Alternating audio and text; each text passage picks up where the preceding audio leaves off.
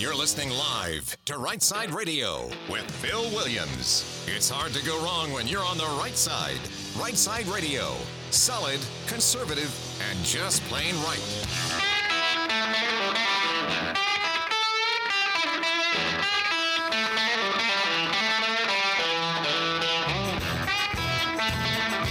Alabama's syndicated news talk leader, Right Side Radio. Phil Williams here live in the Right Side studios, man. The local, the state, the national. We cover all the issues. And like that dude just said, solid, conservative, and just plain right. Well, it is March the 8th, which would, this is a Wednesday. Boomer's on the board. Hit it, man. Uh-oh. Guess what day it is? Guess what day it is? Mike. What day is it, Mike? Leslie, guess what today is? It's hump day. Love it. Always good. Always good. It makes Wednesdays. It's Camel Day. It's Hump Day. It's halfway through the week. Congratulations to all of you. You have made it. You have made it halfway to the weekend. So anyway, congrats to you. And Boomer, we may have to play the camel later in the show too. Oh, I think so. I just have the feeling we almost caught some people off guard. Like they weren't even ready for the camel yet. They weren't. They forgot it was Wednesday. It's a good thing we reminded them. Yes. All right. Hey, listen, we got a great show laid on for you.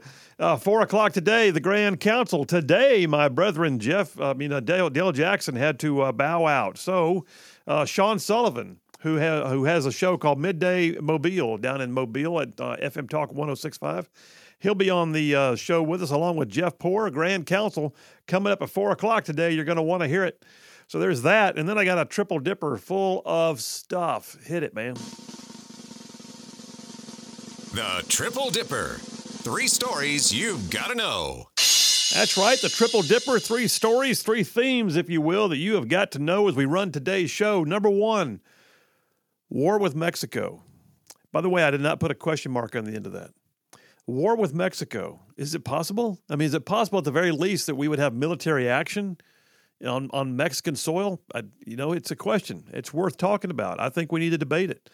We're there. I'll tell you more about that in a minute. Number 1 on the Triple Dipper, war with Mexico. Number 2, the state of the state. So last night, Governor Ivey delivered her State of the State speech. First impressions coming out today. And I will give you all the skinny on what she said and didn't say in her State of the State address. And that's coming up number 2 on the Triple Dipper. And then number 3, COVID aftermath. So yeah, it's amazing to me that we still have things happening that, people are still wearing masks in certain places and it's proven that it didn't work. We still have some policies like, why is it that an international tennis star can't come play in Florida of all places? And we'll cover it. The COVID aftermath. And are there investigations and who's going to find what? We'll discuss that in detail. Number 3 on the Triple Dipper. But let me move over to my comments for the day. And I got to tell you, this is going to segue right into the first part of the Triple Dipper on the war with Mexico. And there's an old saying, and I believe it's true, that sometimes truth can be stranger than fiction. I mean, really strange, in fact. How many times have we seen things come to pass that were the subject of fictional accounts? Like George Orwell's book, 1984, comes up in discussions all the time now. But if you want to have some fun, go online and Google things like things from Star Trek that came true. You just do it. Just Google it. Things from Star Trek that came true. You'll find a list. Here's another one that sort of has a cult-like following in terms of what came true. It was that campy movie from the early 90s, Demolition Man. You ever seen that one? Stars Sylvester Stallone, Sandra Bullock, and Wesley Snipes. The movie takes place in the future, and whole articles have been written about the things that have already come true from its crazy dialogue and scenes. Truth, being stranger than fiction, is a thing, y'all. Well, what got me started on this, though, is the news cycle regarding Mexico right now. So I'll unpack this more in the next segment, but suffice to say, I was caught up by news that there is a growing discussion about the possibility of U.S. military action against Mexican drug cartels. Something that if you've been listening to the show for a while, you know I've been saying it's about time to do. It all stems from the brutal and very violent kidnapping and murder of American tourists just last week in the Mexican state of Tamaulipas. A news story that cannot be ignored. And in the wake of that story, which has developed into 2 of the 4 members of a group of friends who just ventured across the border for no other reason than just personal choice, we now have a story that finally has the Mexican government scrambling. Yeah, the Mexican government is in oh crap mode right now at the office of El Presidente Obrador right now. And as I watched the news and prepared for today's show, it made me think back to another movie that may turn out to be, truth playing out in a manner that's stranger than fiction. So the movie I'm talking about, though, is Act of Valor. I know Boomer says he's seen it. Act of Valor. It came out in 2012. It made waves because of the manner in which it was made. Act of Valor is a fictional story, ostensibly, and it follows the actions of a team of Navy SEALs. The action scenes, I kid you not, the action scenes are some of the best in modern warfare-related movies, but the acting is terrible. It just is. The acting is terrible. But it's terrible only because most of the main characters are not actually actors. They were nearly all actual Navy SEALs whose real names don't even appear in the credits. Like I said, the action scenes were epic. Small boat extractions, airborne insertions, submarine link-ups, firefights that were extremely convincing using tactics that, didn't make me cringe because of their Hollywoodized lack of authenticity. And put it on your surround sound, you may have your neighbors calling to check on you. And in one of those stranger than fiction kind of pieces, I realized last night that one of the main characters who they simply call Senior Chief in the movie is an actual Navy SEAL who now serves in Congress. I follow him on social media. It's Congressman Derek Van Orden. All right, so what's the deal? Why am I talking about this movie? Because the focus of the movie became a national security issue that wound up in Mexico.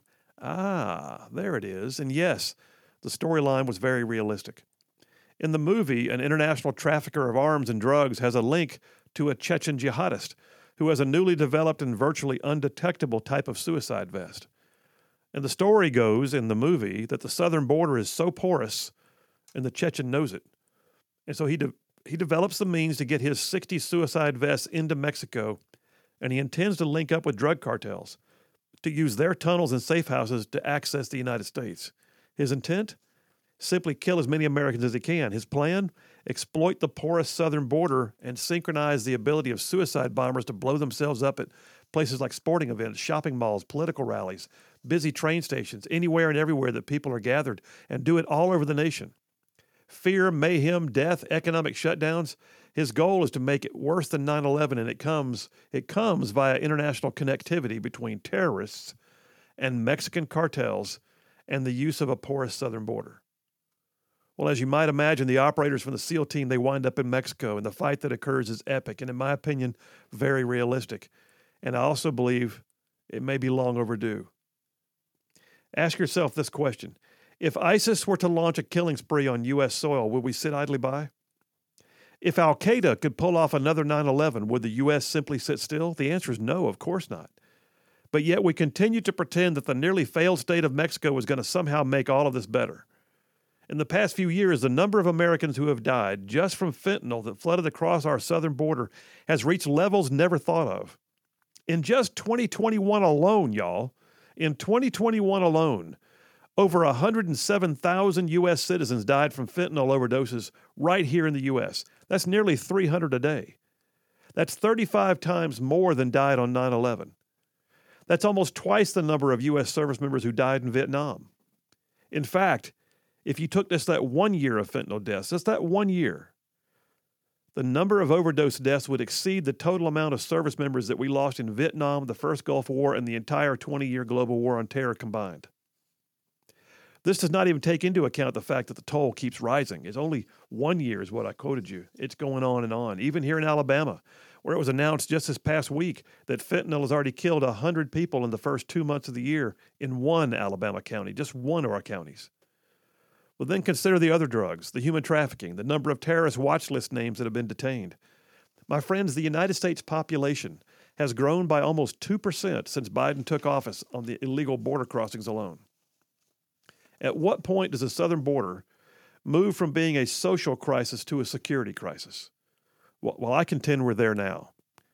Now, I'm not so hawkish that I cannot recognize that military action by the United States in Mexico is an extreme escalation. My preference would be to bolster Mexico to rescue itself. But consider this on the lowest possible level. Think of it this way.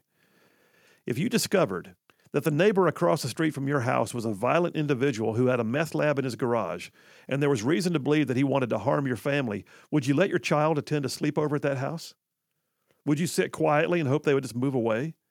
Or would you put safeguards in place and tell your kids to avoid that house, maybe call the police to ask for assistance? Well, that's where we are with Mexico. Mexico is our failed neighbor whose house is not safe for us to visit. Mexico allows the export of dangerous substances with complete disregard for our citizens. Mexico, at the very least, is a safe haven for people who mean us harm. At the very worst, it is complicit in the harm. So I'd like to see a return to the Mexico of old, a vibrant partner right here in the same hemisphere.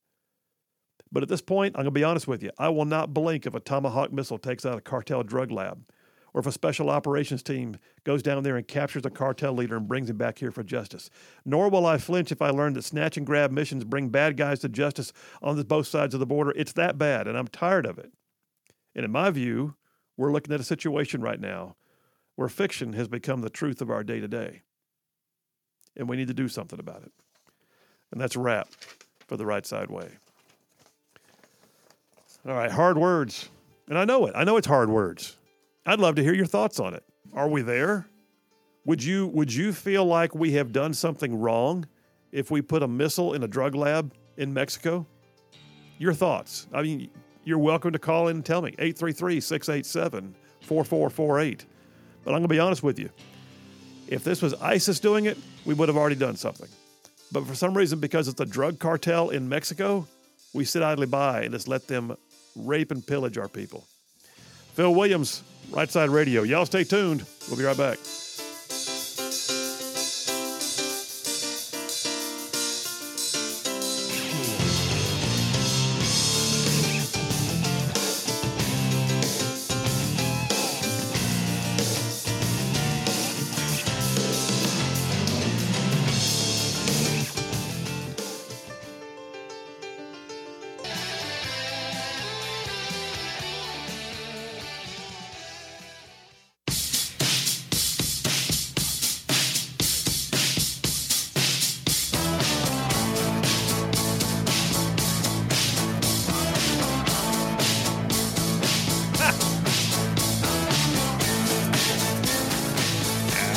We are back. Phil Williams, Right Side Radio. Solid conservative, just plain right. So Boomer Charlene just texted me and said, I had to miss your monologue today. I said, it wasn't a big deal. Just me, calling for war with Mexico. No biggie. No biggie. No big deal at all. Just Phil's getting kind of hangry. Have a Snickers bar, Phil. Hey, new on the text line, shout out to Big Dave from Woodstock. We're glad. Dave. Big Dave from Woodstock. We're glad you're on the text line there, buddy. I had a number of text messages. Let me see what all I got. Yeah. What I got here? What's going on here?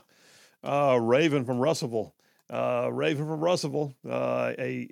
SOF veteran, if I'm not mistaken, a special operations guy. He says, I'm a bit long in the tooth, but nothing would give me more pleasure than giving some Mexican drug dealers and human traffickers a 556 ticket to their final judgment. Just saying. I said, I remember back some years ago, when the commander of Special Forces, the SF commander, said his preference was 556 diplomacy, he called it. 556 diplomacy. Gotta love it. Yeah, I got some rowdy people out there in ruffian land, man. I'm going to tell you. There's some people ready to take the high ground, or for that matter, the low ground, whatever it is. Ike from Somerville just says, nuke them till they glow, then shoot them in the dark. Problem solved. Nice. Frank from Huntsville texted in, says, our government puts out warnings to Americans about the Mexican cartel and going into Mexico, but we have the most relaxed border policies I could ever remember. True. In fact, I've got an article here in a minute that I'll get into as part of number one of the Triple Dipper. But basically the article says is basically put your affairs in order before you go to Mexico. That's what it pretty much says. So yeah, I'll cover that in a minute. Jeremy from Huntsville just giving me the kudos on the opening for the day's show. Appreciate it, sir. Thank you very much. John from Huntsville says, war with Mexico. Should I get my grenade launcher? Sure. John from Huntsville, go right ahead. Get your grenade launcher. I recommend you not loading it until it's time to go. Adam from Decatur texted in, I guess because what I had said about the fact that the Triple Dipper today contains a whole section on COVID aftermath. He says, Huntsville Hospital still requires masks, a clear example of virtue signaling. I did not know that. Well, anyway, you want to text in, the number's there for you, 833-687-4448. That's 833-68-RIGHT. That's the phone line. You can call it or text it. If you text it for the very first time, like you've never done it before, like it is truly your first time, Tell us your first name and where you're from, and we'll plug you into the system along with hundreds and hundreds and hundreds and hundreds of people who are now in the text line. It's just, wow. Who's that one from, Boomer? It's JT from Lacey. JT from Lacey Springs. What did he send us? It's a picture of a shirt. Of a T-shirt. Of a T-shirt. It's not a gun. It's a high-speed wireless communication device. It gets the message across. Raven for Russellville just chiming in on my 556 diplomacy, says amen. Susan from Elkmont, she says, are we sure that with all the arms we're sending to Ukraine, the cartel isn't better armed than us? You know, I got news. If you saw the firefights that they were having down there not long ago with the Mexican National Guard, there was some serious firepower. Now, I don't know what they have in terms of, heavy weapons. I don't know to what extent they have the ability to, take out aircraft or armored vehicles or whatever else. But they've certainly got it going on when it comes to small arms. There's no doubt. But it's. I mean, how long do we sit idly by and let this happen? And when I say idly by, I mean we're sitting idly by. We're doing nothing about it. We just had 4 people, Americans, who, ill-advised or not, they went down to Mexico with no other purpose in mind than just a personal trip. Apparently, one of the ladies wanted to get a medical procedure down there because it was cheaper, which was an elective procedure that I'm sure she's regretting now. But she and 3 other friends went down, and 2 of them were killed instantly. One of them is still nursing a gun wound, and I think she's the only one who is not shot. And they were held captive for several days. What the heck, man? That's right on our southern border, and that's just Americans traveling in. Not to mention what's happening on our side of the border, which I'll get into in just a minute. So this is a legit national security issue. This cannot be considered a social justice issue anymore at all. Disabuse yourself of the idea that this southern border is merely a social justice issue. It is not. I don't care how many times Ocasio-Cortez puts on her fancy white outfit and goes down there and cries by the fence line. It is not a social justice issue. People are dying. And they're not just dying in a little bit. They're dying in droves. And oh, by the way, even if you don't care about U.S. citizens, how about the number of immigrants that are trying to get into the country that are dying in the process, or being trafficked in the process, or being abused or raped in the process, or having their life savings stolen from them in the process? We find babies in the desert that have been abandoned. We find dead bodies in the Rio Grande. One sheriff said that he finds a body nearly daily in the Rio Grande River in his sector. I'm just telling you, folks, the death toll of having a weak southern border, that alone should be something that causes shame and despair in the White House. At least try. Well, we're going to cover some things here in a minute. It sounds like the Biden administration may actually be changing some of its policies. Woohoo! Is that right? Pray tell, could it be they're going to, I don't know, reinstitute stay in Mexico? You can't make this stuff up. But unfortunately, you can't make this stuff up. It's real. And truth is worse than fiction right now on the southern border. All right, folks, Phil Williams, Right Side Radio. You guys stay tuned. We will be right back.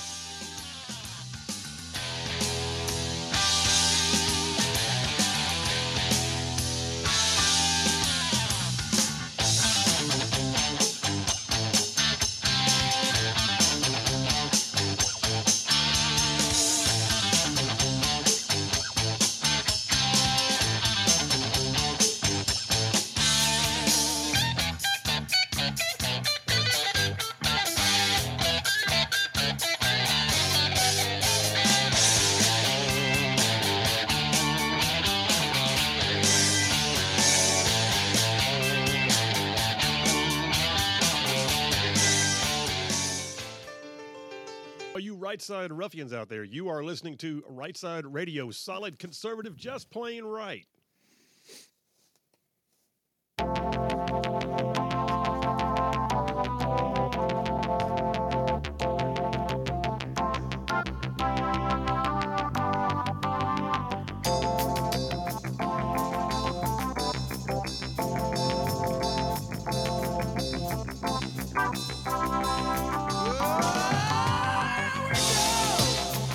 And we are back. Phil Williams, Right Side Radio. Solid conservative, just plain right. Covering down on some major ground across the beautiful state of Alabama. I'm talking about this show goes way on down south of Birmingham, up north of Huntsville, Tuscaloosa, back over to Gadsden, parts of Georgia, Tennessee, Mississippi. Thrown in just for good measure. Boomer, you said you've seen the movie Act of Valor, right? Oh, yes. Oh, yes. Oh, yes. That's a man movie. It is a man movie. And there's a quote in there. I got to go find it again now. There's a narration of the movie.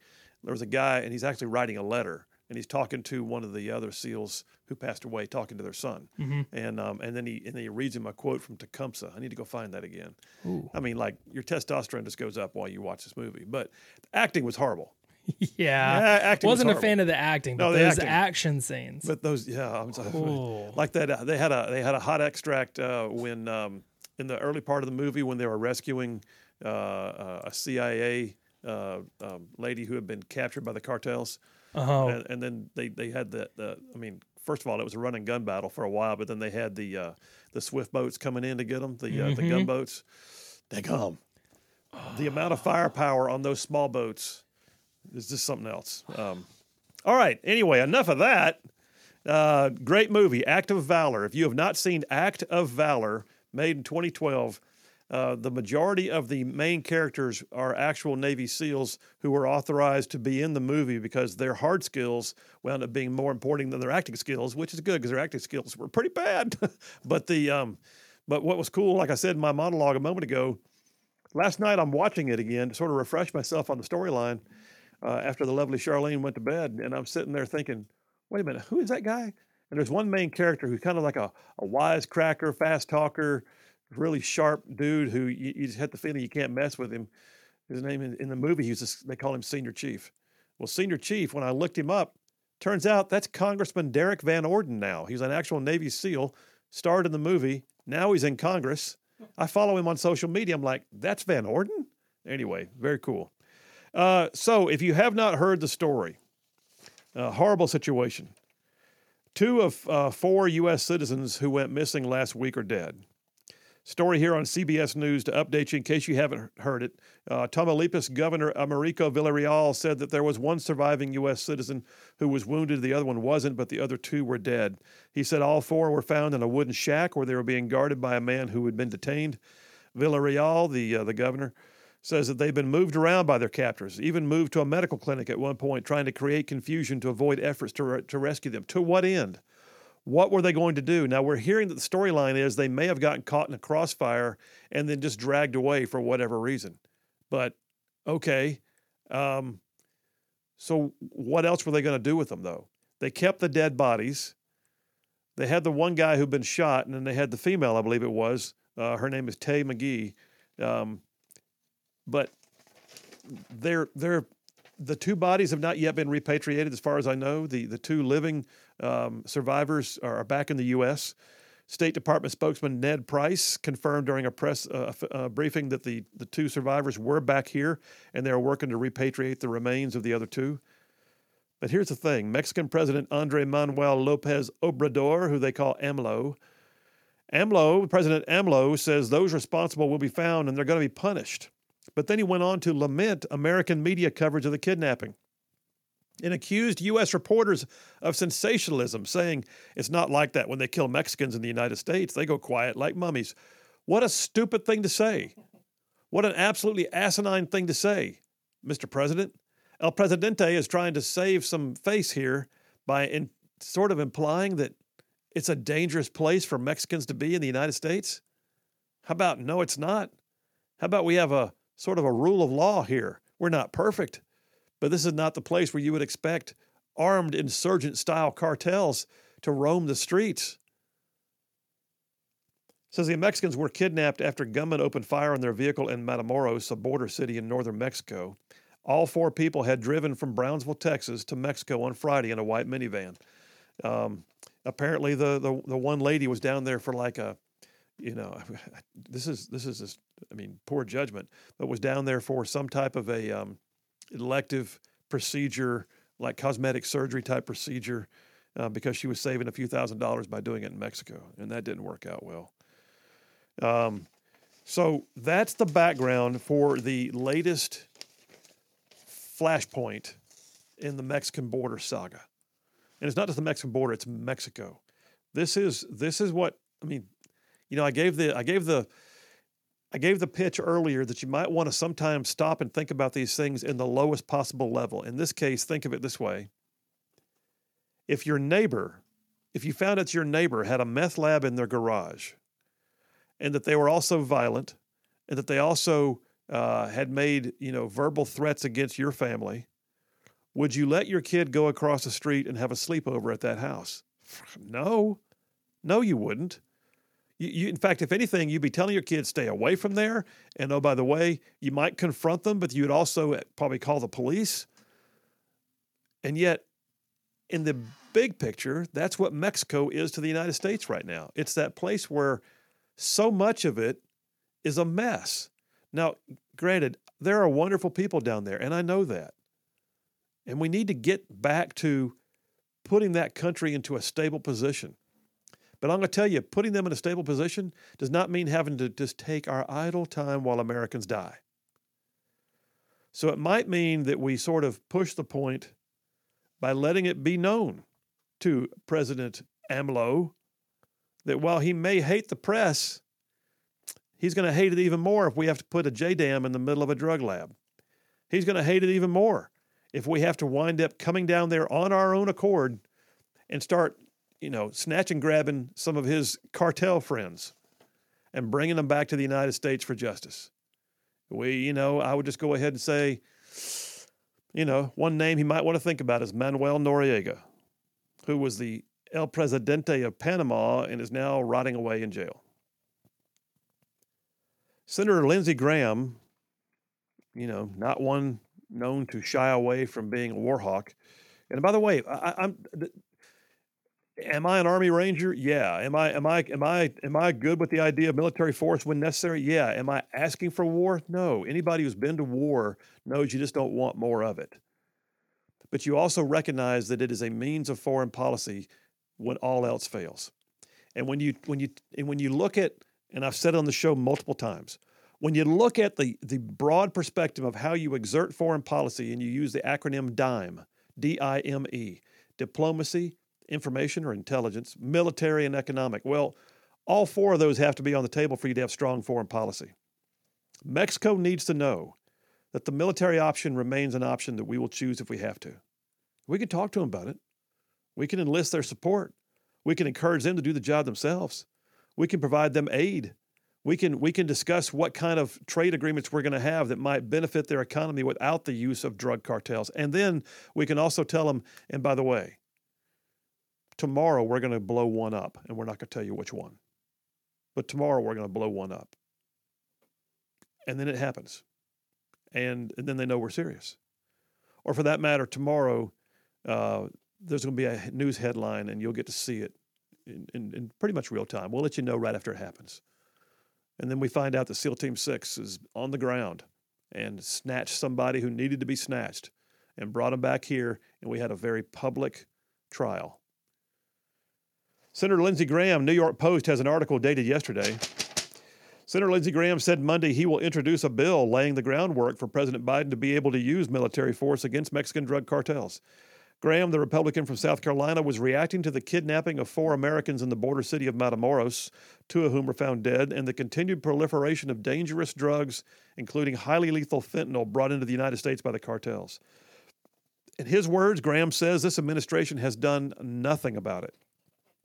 He said, quote, "I'm going to introduce legislation to make certain Mexican drug cartels labeled as foreign terrorist organizations under U.S. law and set the stage to use military force, if necessary, to protect America from being poisoned by the things that are coming out of Mexico."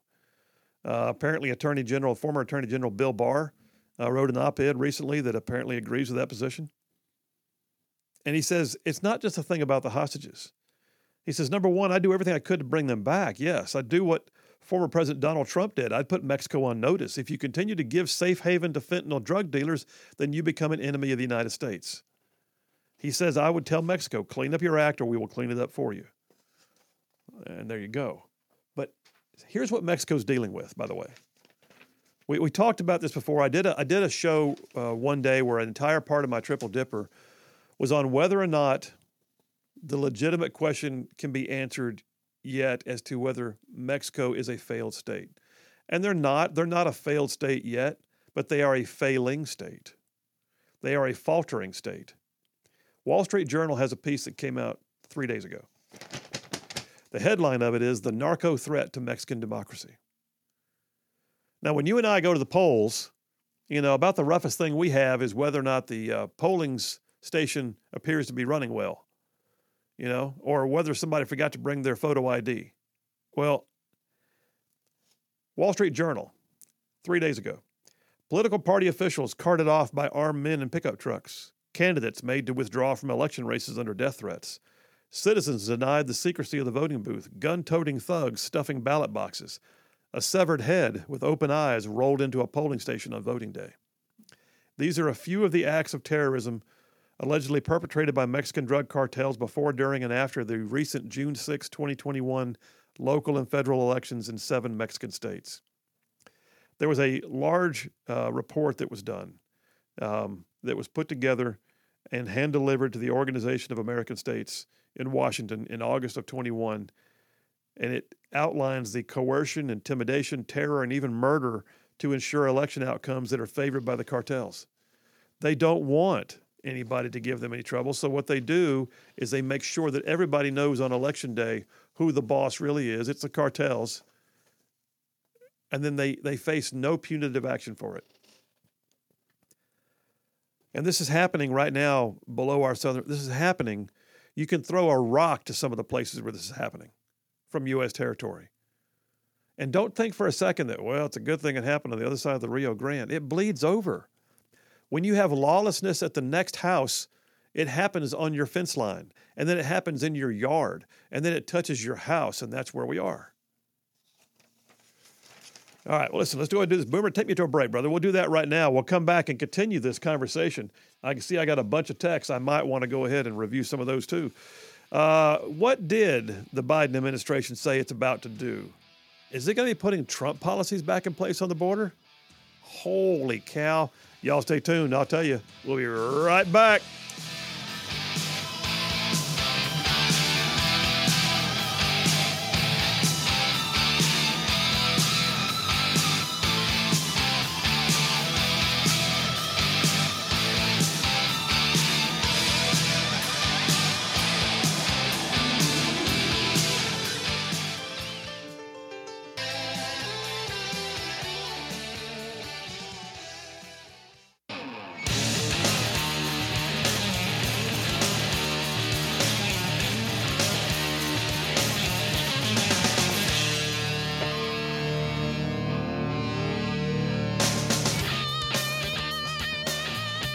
And we are back. Phil Williams, Right Side Radio. Solid conservative, just plain right. Well, you'll be happy to know with regards to the situation in Mexico. I say happy, but anyway.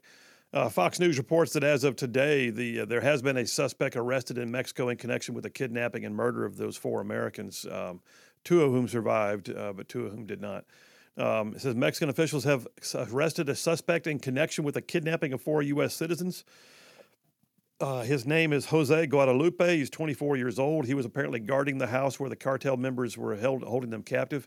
Authorities have not revealed whether Guadalupe, a Mexican national, is part of the Gulf Cartel, but it is believed that's the cartel that was at play here. I'm trying to see. Yeah. So they say right now that Guadalupe is the only person arrested thus far, but there are others who were. There was a video, by the way. If you haven't seen it, there was a video of the vehicle being shot up and the bodies being dragged out of it. So it was obvious that there was more than one man. All right. We'll see whether he's going to be the fall guy, the one that the cartels decided to dispose of because they realized they had to get this hot tamale off their plate. Here's an article that, golly, man, I read this thing. So I'll tell you. So several of y'all have texted in. One, Lynn from Knoxville, says, hey, I'm headed to Mexico Friday, Lake Picachos, bass fishing. Pray for me. And I said, blessings, Lynn. And I mean that. Have a great time. Have a great time. And Lynn, I get it. I mean, your prior service, you've got some life experience, and so blessings on you, my friend. But I'll tell you, the travel warnings are in place right now for a lot of Mexico. Tamaulipas, Mexico, KAR Channel 11 out of Texas says 2 Americans are back and recovering in the U.S. after a deadly kidnapping that left 2 others dead. That area, Tamaulipas, it says, is known for having a high penetration of organized crime, so much so that we can't even trust the numbers of violence that come out of there. The State Department issued a level 4 do not travel warning for the city of Matamoros. That's right on our border. Listen, that is so close, you could yell from one side to the other, from our border to them. That's how close Matamoros is.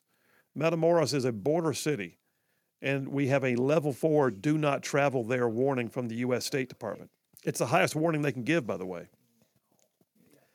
So yeah, they recommend, by the way, that if you have to be there, that tourists stay at their resort and don't do anything like attempt to buy drugs on the street or something like that. And they say that your risk factor, this is interesting, your risk factor goes up if you have religious tattoos, flashy jewelry, or are a man in your early 20s or 30s who the cartels often see as rivals. The Biden administration has since imposed some sanctions against cartel groups, including the Gulf Cartel, which is the one believed to be at fault in this kidnapping. But get this.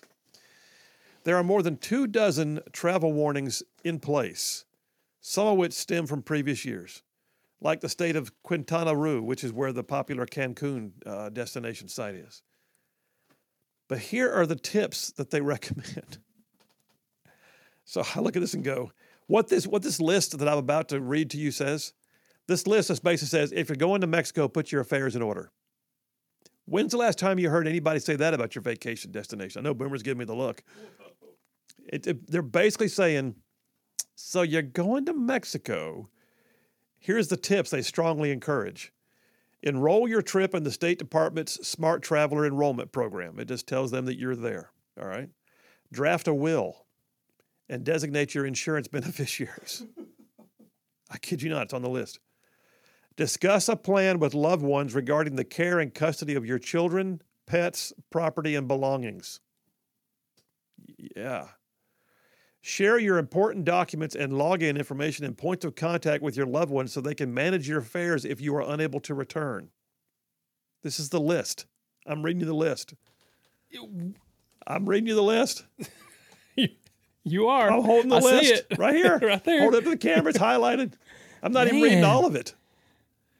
Here's one. Establish a proof of life protocol with your loved ones so that if you are taken hostage, they will know specific questions and answers to ask the hostage takers to be sure that it is actually you and that you are alive and responding. God almighty. And this is maybe my favorite. Leave DNA samples with your medical provider in case it's necessary for your family to access them. DNA samples. So they can. So if all they find is a finger, they can test it to see if it was your finger. Whoa. So if they find pieces of you, they can test it to see whether it's really you. This is pretty jacked up. That's really jacked up. All those honeymooners are going to be doing this. Who's the honeymooner going down there? Is what I don't wanna know. I'm just saying. I look back now. So gosh, when we got back from one of my deployments, so we're looking at 2003 or five. No, it's 2005. Charlene and I took a trip. There's a group from our church that were all going down to take a cruise, and so we joined the cruise. We just had some time together. I'd been gone for a year, anyway, and we went down there. And a couple of the friends decided not to do, and we were fine with this, not to do the touristy scuba outings. Oh yeah, it's like the excursion type thing. It's a total debacle when you do those sometimes. And so they rented a catamaran, and we went snorkeling on our own. I'm thinking, did we tell anybody we were going out there? Because, man, we were out there. We were gone. We were away. Ooh. I look back on that now, and I'm thinking, here I am reading a list that says, leave your DNA samples and make a will. Good Lord. All right, folks, we'll come right back and put a lid on this one. This is the deal. War with Mexico, at the very least, let's change the way we do business. How about that? Phil Williams, Right Side Radio. We will be right back.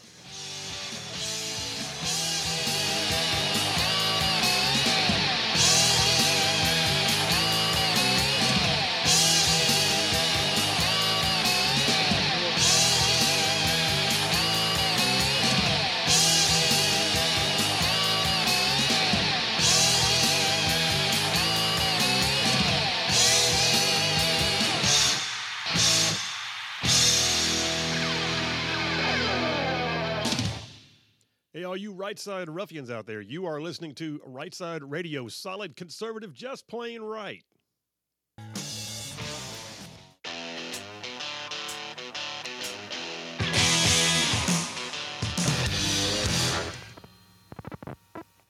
You're listening live to Right Side Radio with Phil Williams. It's hard to go wrong when you're on the right side. Right Side Radio, solid, conservative, and just plain right.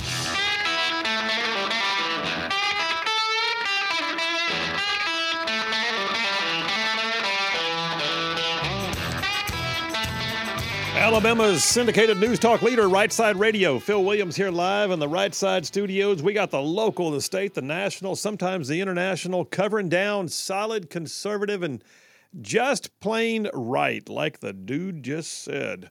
Hey, I'm looking up here on the screens right now. So we're still in number one of the Triple Dip. We're going to wrap it up here in this segment. War with Mexico. I did not truly put a question mark on the end of that. I think it's time that we consider that military action may be warranted, or at the very least, that we show that it's on the table. Well, both screens on the wall right now, CNN on the left and Fox on the right, that's fitting, are both covering the same story. And the Mexican president has announced that there were no U.S. law enforcement on the ground. Apparently, there was some question as to whether U.S. Law enforcement, DEA, or some other organization may have been on the ground helping with the rescue of those Americans, and they're saying no, it wasn't. And the Mexican president is mad because some are, in his words, quote, making a scandal out of the kidnappings. Well, it's a scandal, sir. I'm just saying. On your watch, 4 Americans came over there on a tourist visa, and they were 2 were killed, 1 was wounded, the other was held captive for several days. This is a scandal, dude. It just, whether you like it or not, it just is. And so right now we're looking on the right screen. Congressman Vicente Gonzalez, who's a Democrat out of Texas, he is of the mind we've got to do something to act on these cartels.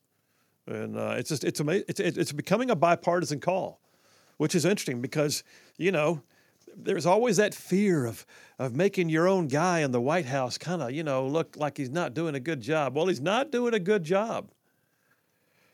I will remind you, too, that El Presidente Obrador, AMLO, that he literally stood there with the President of the United States in a press conference when Biden, made his trip down to Mexico City, when they had the summit of the 3 Americas, when they had Canada, the United States, and Mexico in a tripartite summit hosted in Mexico just, a month or so ago?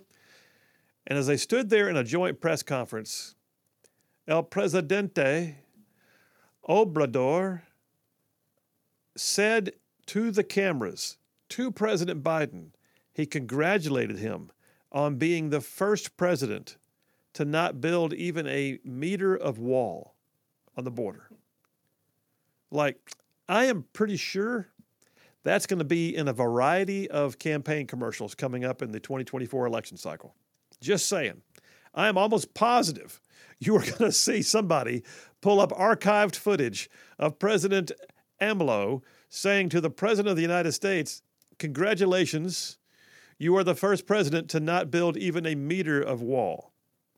Like that's a good thing. Karine Jean-Pierre was scorched for her commentary on cartel violence at the border as being completely out of touch. Fox News has a piece dated today, actually. Fox News has this piece saying that Fox's Peter Doocy asked a simple question. He said, Americans are being slaughtered. Would President Biden be taking the same approach to the border if it was Al-Qaeda or ISIS operating just across the border from an American city? To her response, the FBI and other agencies have been on top of this from day one. And then she really didn't answer the question after that. She even went on to say, though, that the fentanyl crisis is at historic lows. That's just an outright lie. And I look at that and think, was that in her notebook? Or was she winging it? Because it is not at record lows, not at all. Well, so the interesting dynamic we have, though, the military question, I think, is up for debate right now. Is there truly going to be leadership putting forth a plan in the legislature to authorize the use of force, which would still be the call of the president to do? Or are we going to just say a few things and then quit talking about it? Well, New York Times recently reported, and I've got this piece here off hotair.com, as of yesterday, Biden is potentially about to reinstate several of Trump's border policies. Again, it points out. This is not the first time because just 2 weeks ago, apparently, the White House announced that it would reject all asylum applications from illegal entrants, again reverting back to the prior policies that have been in place under Trump for rapid deportation. But here's the deal. The Biden administration is considering right now, apparently, reviving the practice of detaining migrant families who cross the border illegally. That same policy the president shut down over the past 2 years because he wanted a more humane immigration system. Well, how humane is it when they're getting killed on the way over here because you don't have any means for them to be stopped? Well, this will be like the article calls a stark reversal for President Biden. This is not a minor change, y'all. This is the end of catch and release policies that Donald Trump had already ended, but Biden reinstated 2 years ago. So while single adults remain detained, the Biden administration released families on warrants to sort of appear later, maybe? And that incentivized the trafficking of children across the border. So now if you have a child with you and you threaten that child and they will agree that, yes, this is this man who I don't know is my father, well, then you don't have to go into detention. You get released into the United States, which makes no sense, none. And what it does, like they said, is incentivize people to traffic children. And that's where we are on the southern border. Well, I got a bunch of folks here texting in. I got a brand new texter there, Boomer. Bill from Hillsborough is brand new in the system. He said, wasn't this the same Mexican president who said he was not even going to go after the cartels for any reason? Probably. I don't recall that one, but I don't doubt it. Glad you're in the system there, Bill from Hillsborough. We're glad to have you. John from Elkmont. He says, wait till the 500,000 top-of-the-line U.S. military rifles make it to the border cartels from Afghanistan. Wow. Yeah. Ryan from Hazel Green says, the fact that there are travel bans from Mexico and yet the border remains open is appalling. Indeed. John from Decatur. Yeah. John's a military guy. I get it, man. Raven from Russellville again. He says, in Mexico, shoot, move, and communicate, and enjoy your stay. JT from Lacey Springs says, are Presidents Biden and Obrador acting like Churchill's predecessor Neville Chamberlain, just standing by to see what happens next? Sounds like it, doesn't it? John from Pike Road used to work for Goodyear. John from Pike Road says, Goodyear is building a plant in Mexico, and it's moving its production there from Union City, Tennessee, and Gadsden, Alabama. And I'm just wondering how much Goodyear's having to pay the cartels to keep the plant open and keep it from being taken over by the cartels. Great question, John. Appreciate you. Wow, man, I got, and Bill from Hillsborough heard me. He says, my pleasure. You're welcome, sir. John from Huntsville just texted in and says, if I won a Wheel of Fortune trip to Mexico, I think I would be hey, Pat, I'll pass. All right, Boomer, let's go ahead and take the break about a minute and a half earlier than usual. We'll come back and jump into the next part of the show, number 2 of the Triple Dipper, the State of the State. We'll jump off of Mexico and start talking about Alabama. Governor Ivey gave her State of the State speech last night, so I'll break it down for you and tell you what we got or didn't get. Y'all stay tuned. We'll be right back.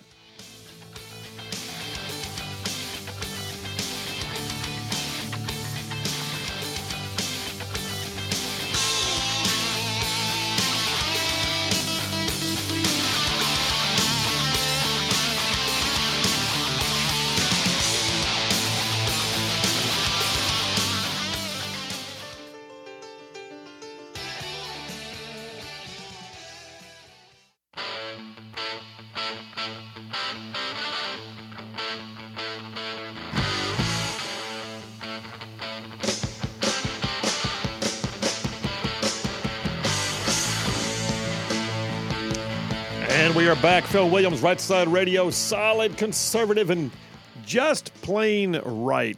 Jumping over the text lines real quick, I will tell you that Steve from Tennessee says, I can sum up Kay Ivey in her speeches in 5 words. Minimize expectations to avoid disappointments. Steve from Tennessee. Always got away with words. What else we got here? We got a new texter, Marie from Huntsville. We're glad you're on the line. Marie, we'll get you plugged into the system. She says, this is Marie in Huntsville. If the drug cartels have paid off the government officials and police in Mexico, is it really a stretch to believe they might not also be paying off some of the corrupt officials here in our country as well? It really makes you wonder when neither of our political parties, for the most part, seem interested in actually dealing with the crisis at the border. I would hope not, but it is not beyond the stretch of imagination, Marie, although I will tell you, I feel like the corruption is largely based on the southern side of that border. If there is something going on this side, I would bet that it's more localized and giving them the ability to traffic in as opposed to somebody in Congress just not passing a bill. I think you're going to see some congressional action coming up here soon. The question is whether the Biden administration has the stomach to sign off on it. What else we got here on the line? Michelle from Huntsville says, Karine Jacques-Pierre is the poster child for all of those who swallow the lefty lies they hear and parrot. Isn't that true? Brian from Huntsville says, former tanker from Fort Bliss, how many Americans get beat up and robbed there versus cartel members on our side of the border? I agree. I'm betting, and that's, I've never been stationed at Fort Bliss, but Brian has, obviously, and you're talking about a bunch of Joes get a weekend pass. Guess how many of them get beat up by comparison to the number of Mexicans who get beat up when they come on this side? Not very often. So yeah, Obrador, stick that in your pipe and smoke it. Colin from Decatur said, what's he talking about? The Goodyear plant. Yeah, he said, well, Gadsden's losing their tax double dip for occupational tax on Goodyear employees and then taxing Goodyear. Imagine that. Well, that's the way it happened, Colin. Yes, it did. All right, let me jump over here. So last night, the governor of Alabama, Kay Ivey, gave her State of the State speech. And so this is a thing that happens every year. The legislature goes into session. On the first day of session, the governor will then also deliver a speech called the State of the State and outline the governor's agenda. Now, here's the thing. It doesn't have to be kept a secret up to that point. You can actually get out there and do some work. You can actually get out there and hold a press conference. You can actually get out there and say, here's what I'm calling on the legislature to do, or here's the leadership position I'm going to take, or here's what I'm joining with other states to make happen. When's the last time you heard that out of Governor Ivey? Hit me with some crickets there, Boomer. You got any crickets? I got some crickets. There you go. You haven't heard that. I mean, when you've got Governor Kemp and you've got Governor Tate Reeves from Mississippi and you've got Governor Kemp from Georgia and you got Governor DeSantis from Florida and then you got, what's the governor from Tennessee? Bill Lee. Thank you. Man, I mean, we got some rowdy governors. We're surrounded by some rowdy governors, some rowdy Republican governors that are outspoken and getting stuff done. And then we have, hit me the crickets again. That's what it feels like. Well, last night she gave her speech and she outlined a few things. Now, the conservatives in this state have been calling for a long period of time, me included, for several things. Number one, comprehensive tax reform or tax relief. Number two, school choice. Last night, you got a tepid token view of those two things.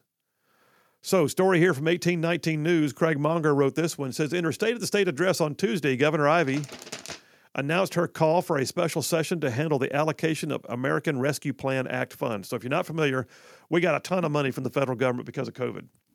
Like $1.9 billion, I believe it was. Anyway, 1.7, I think. Yeah, $1.7 billion.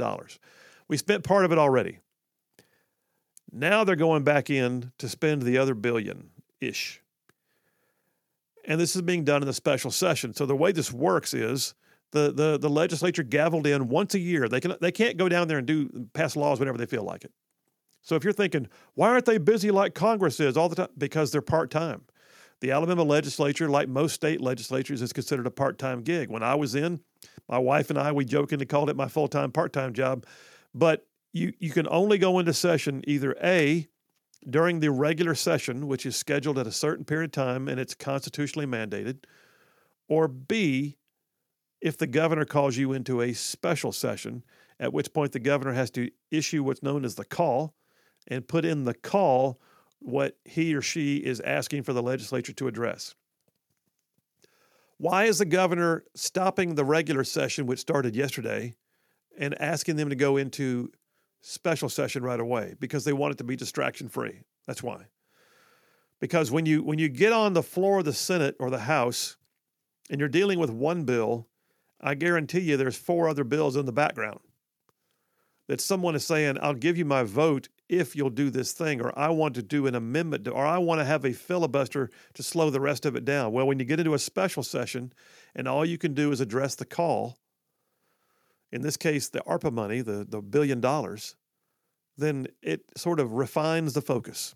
You get in there, you do the thing, you move it forward, you vote in one body, it goes to the next body, they move it forward, you get it done, you send it to the governor, you sign it, you're done.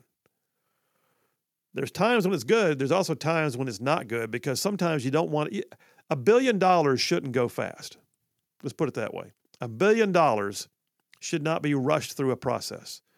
And brother, it's about to be rushed through a process. Let me just tell you, you're about to see $1 billion get spent in record time, like shabam, and it's gone.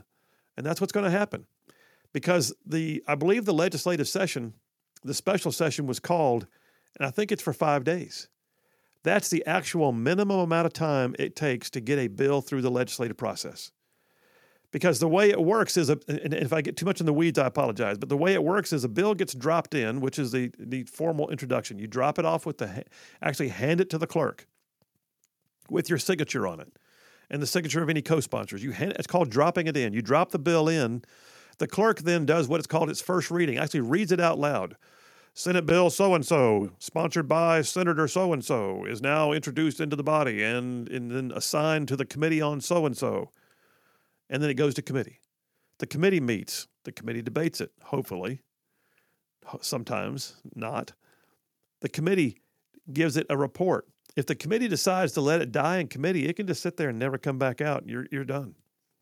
If the committee gives it what's called a favorable report, then it comes back out and is reported out, they call it, reported out to the Senate again, in this case. We'll call it the Senate. And the Senate then announces the second reading. The Senate bill number so-and-so has now received a favorable report from the committee on so-and-so and is therefore, transferred to the committee on rules. Rules then decides when it comes to the floor. And the rules committee can bring that thing in a special session, just bang, bang, bang, bang, it's done. It's out. You vote on it in the body, and then it gets transmitted from that house to the other body where they do the exact same process. First reading, second reading, third reading is when you pass it, and then it goes to the governor. You can do that at a minimum. It has to have 5 days to make that happen. $1 billion in ARPA funds is going to get jammed through the legislative process in a special session starting probably today, I guess. And it's going to zip on through in 5 days. Minimal debate, minimal time to amend, minimal time to question, minimal time to get your head around it.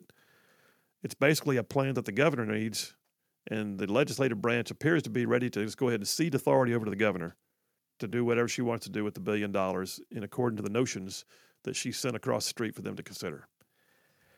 If we see something new and different coming, I'll be surprised. But right now, it appears that $1 billion is already locked in. They have baked it in. All right, but there's a whole lot more in the State of the State address. So that's the first thing, special sessions happening. But then there's other stuff when they get back into the regular session. What are they going to do? Are we going to have school choice? Are we going to have some tax relief? Is somebody going to say something about corrections? I'll tell you all about it. Phil Williams, Right Side Radio. Y'all stay tuned. We'll be right back.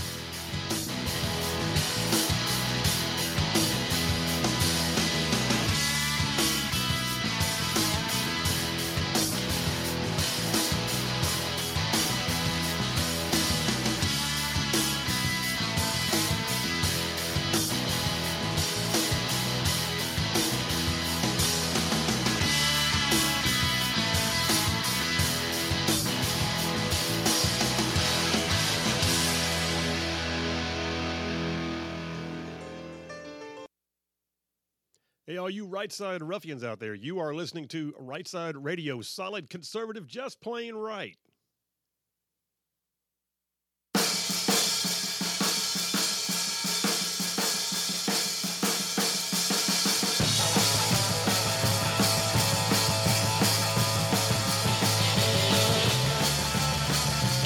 And we are back. Phil Williams, Right Side Radio, solid, conservative, and just plain right, covering down on some major ground across the beautiful state of Alabama. I'm talking about way on down south of Birmingham to up north of Huntsville, Tuscaloosa, back on over to Gadsden, parts of Georgia, Tennessee, Mississippi, thrown in just for good measure. So, this spending going on, let me just tell you, there's ways to do things, right? There's ways to do things, and there's ways to not do things.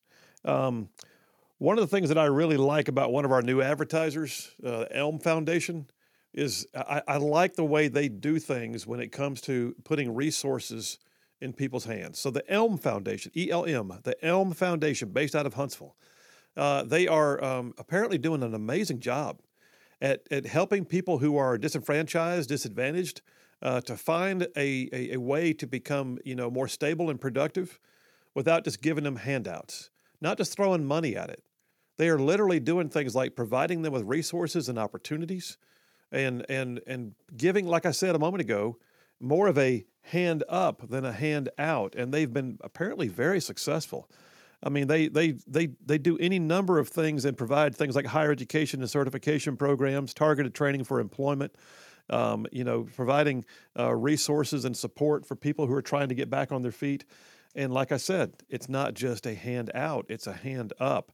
You can check them out. I'd encourage you to do so. They're a 501c3 called the Elm Foundation, based out of Huntsville. And their website is ELMHSV, as in Elm Huntsville, ELMHSV.org. Yeah, check them out. We're glad to have them on the team.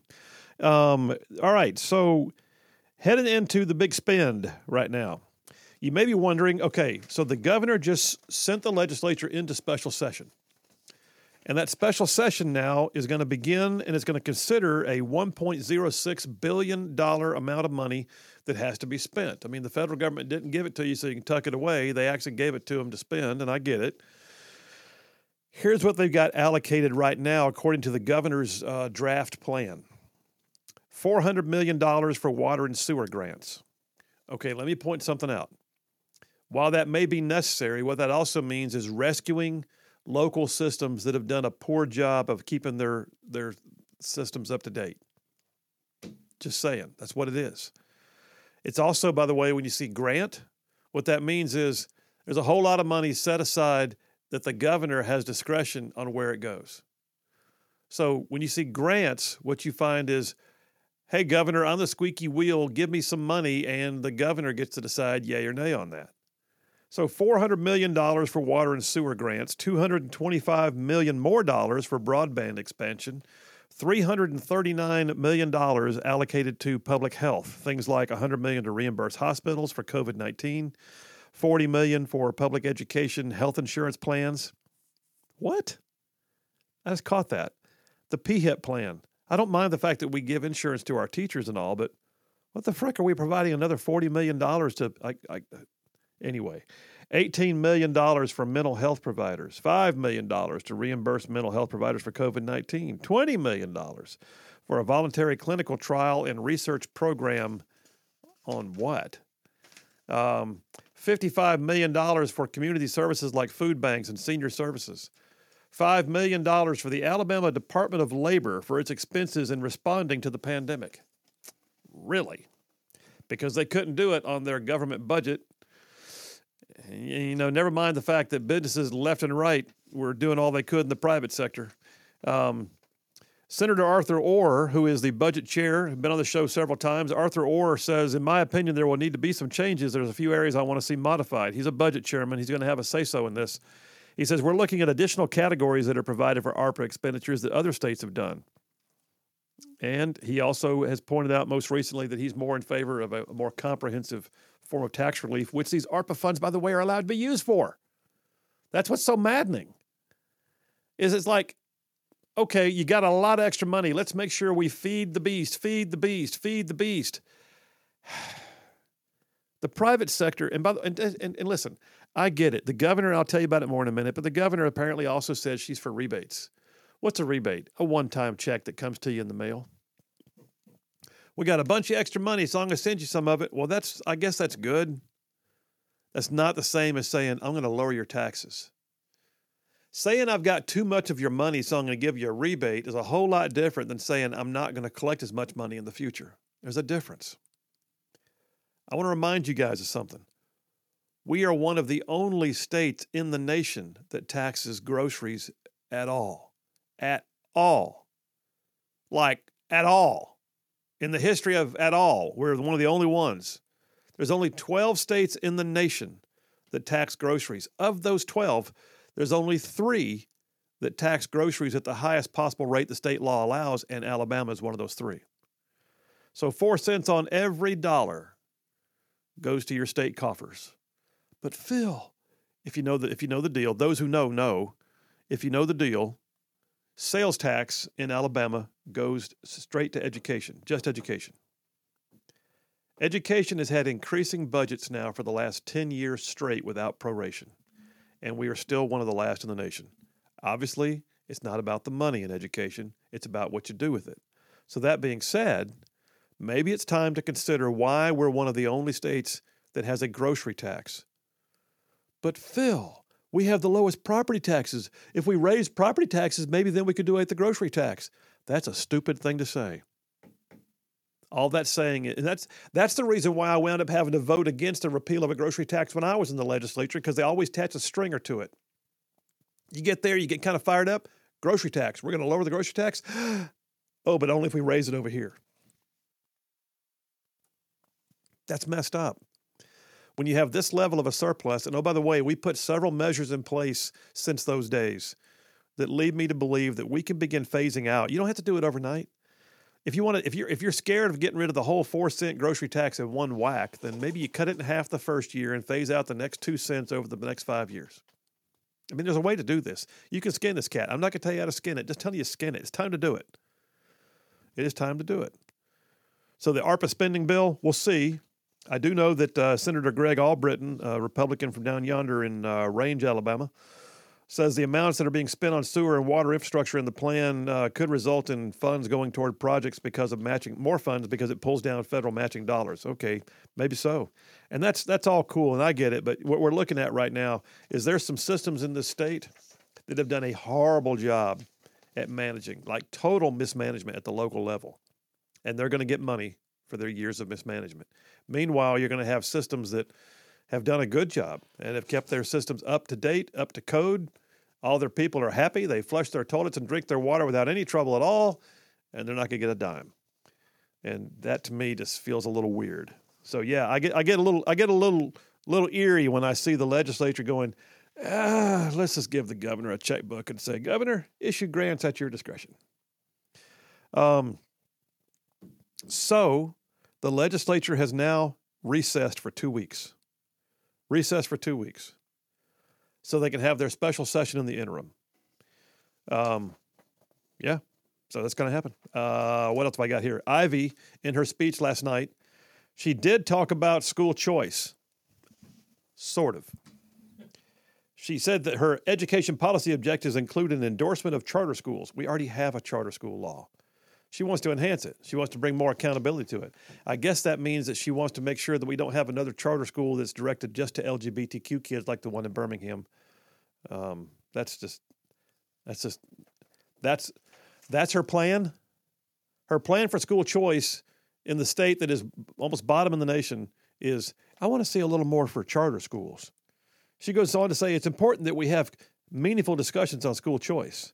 That must begin with improving the school choice we already have. In other words, I don't want to do anything new. Let's just stick with what we got, all right? So she wants to enhance the Accountability Act, which we passed in 2013 when I was there. And she wants to give more startup funds for charter schools and then give them a charter school commission that has better accountability. That's her plan. That's it. That's her plan for school choice. Boom, am I going to have the crickets again? Yeah, you can. Yes.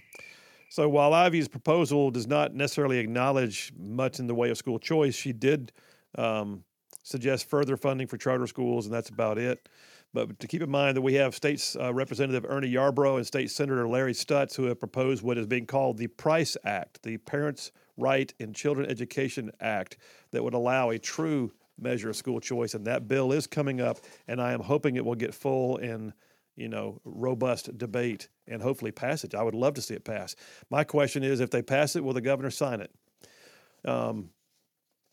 Well, they've put her on the spot before, and I'm hopeful that they'll do it again. She also did call for a $400 to $800 rebate. So no true tax reform. She didn't even address the grocery tax. She didn't address, lowering taxes in other areas. She didn't address, doing anything other than let's give a one-time check. And so, she kind of made it sound big. I want to put money back in the hands of the people of Alabama. One time. Just once. It would be a $400 rebate if you are a family that has an income tax you have to pay.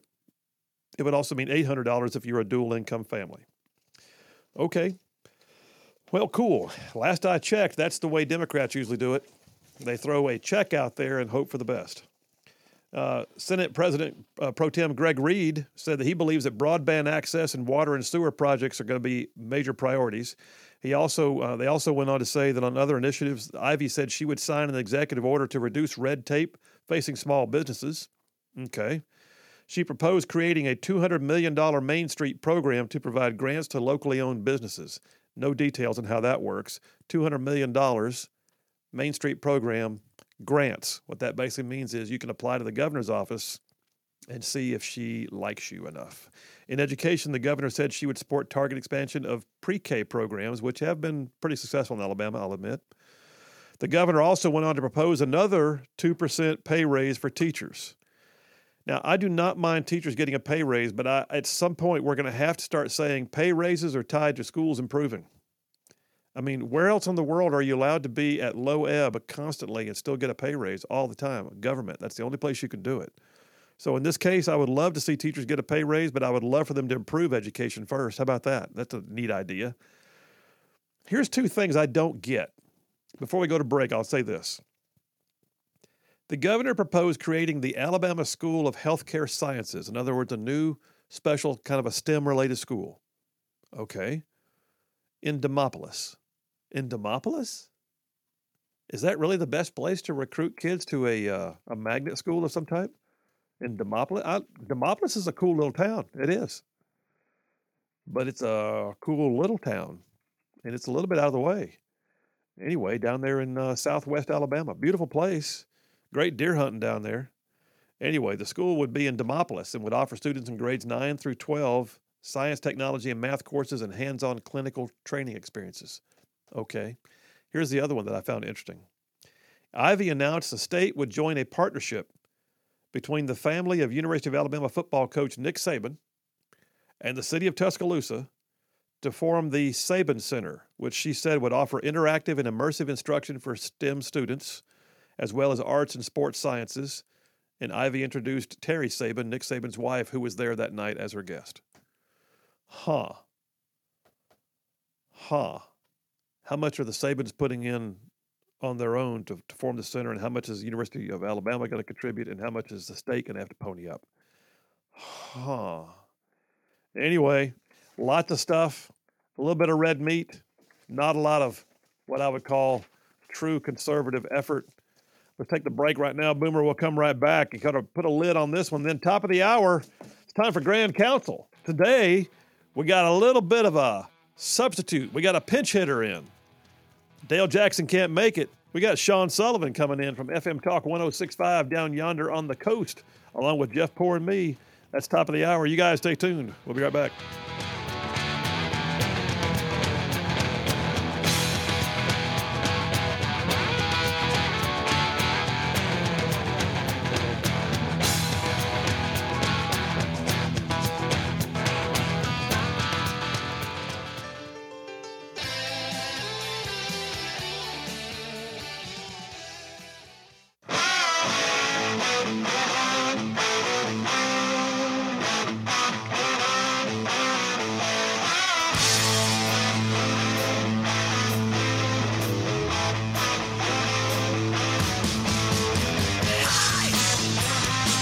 We are back. Phil Williams, Right Side Radio, solid, conservative, and just plain right.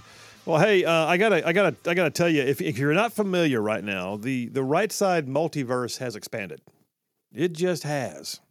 And it has in a big way. So, Boomer and the lovely McQueen, his better three quarters, they've got a podcast called The Right Life, which is we download at least 2 times a week. Am I right? That's right. Yeah, it comes out usually every Wednesday with two more episodes. Every Wednesday, a couple episodes. Did you drop a couple today? This morning, Hey! 2 more. It's a blast. Yeah, it's actually going very cool. In fact, I love the interview. I listened to it over the weekend that y'all did with the owners of a Chick-fil-A franchise. And, but it wasn't really like a Chick-fil-A podcast. It was a podcast about taking risks in life and kind of coming up from nothing and just loving the blessings you've been provided with. It was very absolutely, cool. And just kind of getting their input on life. Yeah. It was really neat. Yeah, it was very good. So if you want to check out that, so here's what we do, by the way. Every day we do the show live, AM, FM across over half the state of Alabama. And then Boomer, but like literally within minutes of the show being over with, he has taken the show, broken it down into segments like interviews and grand council, monologue, whatever, and he puts it all out there in podcast form on every version of podcasting known to man. That is going gangbusters. What are we at right now, by the way? 123,400. Nice. Yes. All right, so 123,000 downloads of the Right Side Radio podcast, and then we added the Boomer and McQueen Right Life, and that thing's been downloaded hundreds and hundreds of times already, which is just very cool. Already, it's booming. So it's really cool to see everybody joining in. So is that a joke that is booming? I didn't even catch it. All right. Hey, let me jump back on this part of the Triple Dipper. And by the way, coming up here in about the next 5 minutes, we'll go take our top of the hour break, and then we'll come back with Jeff Poor and Sean Sullivan today for the Grand Council. We do it every Wednesday at 4 o'clock. AL.com, Mike Kaysen. Mike Kaysen's a good dude. Mike Kaysen wrote a piece, headline yesterday, Alabama Governor Kay Ivey to request increases in state budgets. All right, so one of the things that I find a little bit fascinating in a somewhat disappointing way is that we're told that we have to be careful. We're not sure we can do true tax reform because, the money might not be here a year from now. We might be on lean times by then. We just don't know. Okay, if that's your excuse, that means you tighten up everywhere. You don't ask for more in your budget. You don't ask for pay increases. Because here's what happens. When you give somebody a 2% pay increase, it's not just for this year, it's perpetual. Because once you give them a 2% pay increase, you're not going to cut it. So if you're going to give pay increases, if you're going to increase budgetary processes, understand this. You have just pretty much embedded that in to future budgets. So if there's not enough to give the people of the state something back, but yet you can still grow government, what the heck? The stories are not adding up. AL.com writes, Alabama State Finance Director said today that Governor Kay Ivey would request increases in the state's general fund and education budgets, but cautioned that lawmakers should be prepared for leaner times. My point exactly. Finance Director Bill Poole. I like Bill Poole, by the way. He's a former state representative, just a really good guy. He became the finance director when the previous director had retired after a long career. He gave a presentation to lawmakers, which they do every year. And Poole says the governor's requested education budget will call for $8.79 billion, which is a 6.5% increase over the past year. Which, by the way, the last year was the biggest education budget ever. In case you're not familiar, Alabama has a very unusual form of budgeting. Everything's in 2 budgets. Education all by itself, $8.79 billion is the ask. But the rest of the state is funded by what's called the general fund. And the general fund, all the non-education state programs and services, Ivey's requesting $2.97 billion, which is 0.4% more this year. So we're looking at 6.5% increase in education, 8% increase in everything else. And yet there's not enough money actually.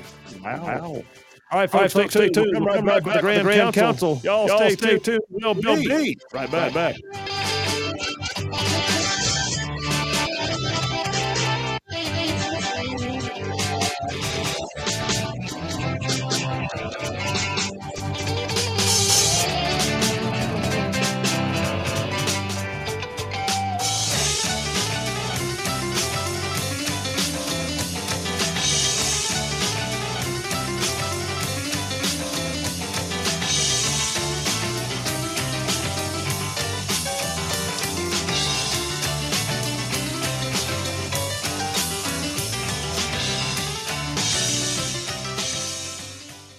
Right Side. You're listening live to Right Side Radio with Phil Williams. It's hard to go wrong when you're on the right side. Right Side Radio. Solid, conservative, and just plain right.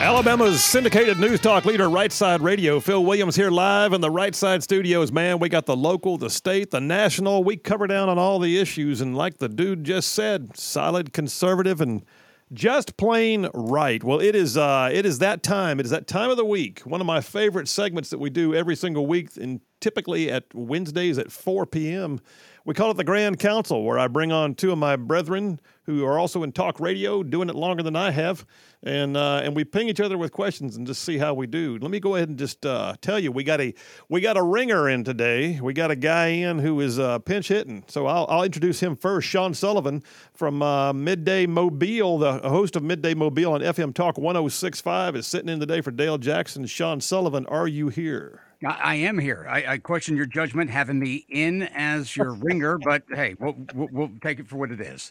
Just take it as a compliment and run with it, brother. And then also our usual Jeff Poor from FM Talk 106.5, the Jeff Poor Show, and also the executive editor for 1819 News. Jeffro Poor, are you here? I am present. You are indeed. Thank you so much. All right. Well, hey, I pronounce a quorum. Boomer, hit it. Assemble the Grand Council. Ta-da! All right, let's get her done. So first one out the gate, you know the rules, fellas. We ping each other with questions. We don't even know the questions in advance. We see how we do, and we may not always agree, but we love each other when it's done. So, Jeff, I think you're like the traveling itinerant radio guy today. You go first. What's your question? Yeah, I'm from Pelham at my mom's house right now, having fled Montgomery for Hey, Mom. no reason. Mom's house. At your mom's house. I like this. So anyway, back to the subject at hand here. Am I a bad person for having a visceral reaction to Richard Shelby addressing a joint session of the legislature tomorrow to honor his years of service in Washington? Oh, you want to take that first? I'll go first. Sure, why not? Now, is he saying, "Hey, y'all come to my party," or are they inviting him in and asking him to address his time? I don't know of this. They have invited him. Okay. Well, you speak to a joint session of the legislature at the invitation of the legislature.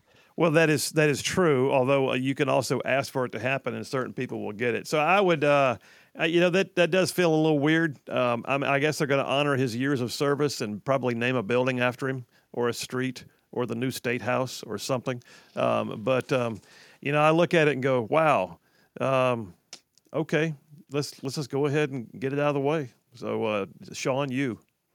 Well, of course. I mean, you talk about Alabamians that have, I mean, we're in the legislature, right? And we're appropriating funds, and we're in this ARPA session, right? So we got and Jeff can fill us in. I think they gavelled into special today?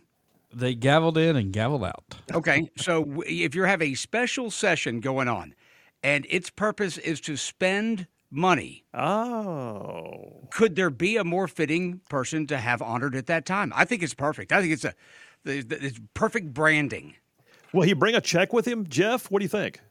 One of those big checks, like after you win a golf tournament checks. Yeah, like the I won the prize check. I am tired of the Richard Shelby celebration tour. We've been doing it for 5 years now, and every columnist in this state has written up, aren't we glad to have Richard Shelby bringing home the bacon? Look, I will acknowledge what he has done for this state is fine, but can't we just get on with our lives? And can't he just go retire and go drink sweet tea in Tuscaloosa or something? How much more do we have to do with this guy? Jeff, session started yesterday. If they were going to, they couldn't have done it before. So, I mean, if they were going to do it. They could have, they knew he. Right, no, on the calendar, if they're going to do it in session, this is the only time they could. Yesterday would have been the first day they could do it. No. He has been, he announced his retirement like 2 years ago. They could have done it any time since then. You don't do that. You don't do that before he's officially retired. You can't, you got to be officially out, and then you do this. What he really could have done was he could have just showed up at the State of the State and taken Governor Ivey's place on the podium and brought the check with him then. That would I don't see them doing this for Jeff Sessions. They haven't done it for any other longstanding senator. This is just grotesque government self-worship. And if you and try to tell me I'm wrong. You're not I wrong. will. You are wrong. Okay, he says you're wrong. I say you're not wrong. But nonetheless, you are there in Montgomery. I look forward to your report on the joint session of the legislature with Senator Shelby. Yeah. Barf bag not included. All right, let me go ahead and get the next question before I run out of time. So here's my question for you. The legislature has come into session. They may not have stayed there long today. They have come into session to spend $1.06 billion in ARPA funds.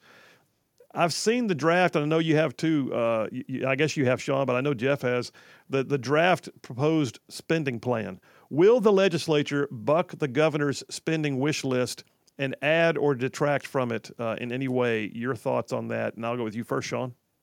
Gosh, in a big way, would they? No, I don't think they will.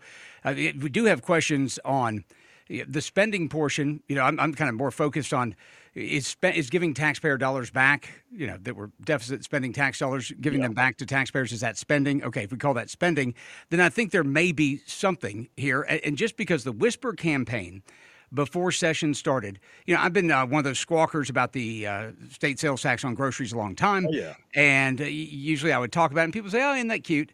That's nice. This year I had more members of the legislature on the show and just listening to people off air that made me think that maybe there's a push for it. I mean, the governor seemed real sure that we should all be very happy with that $400.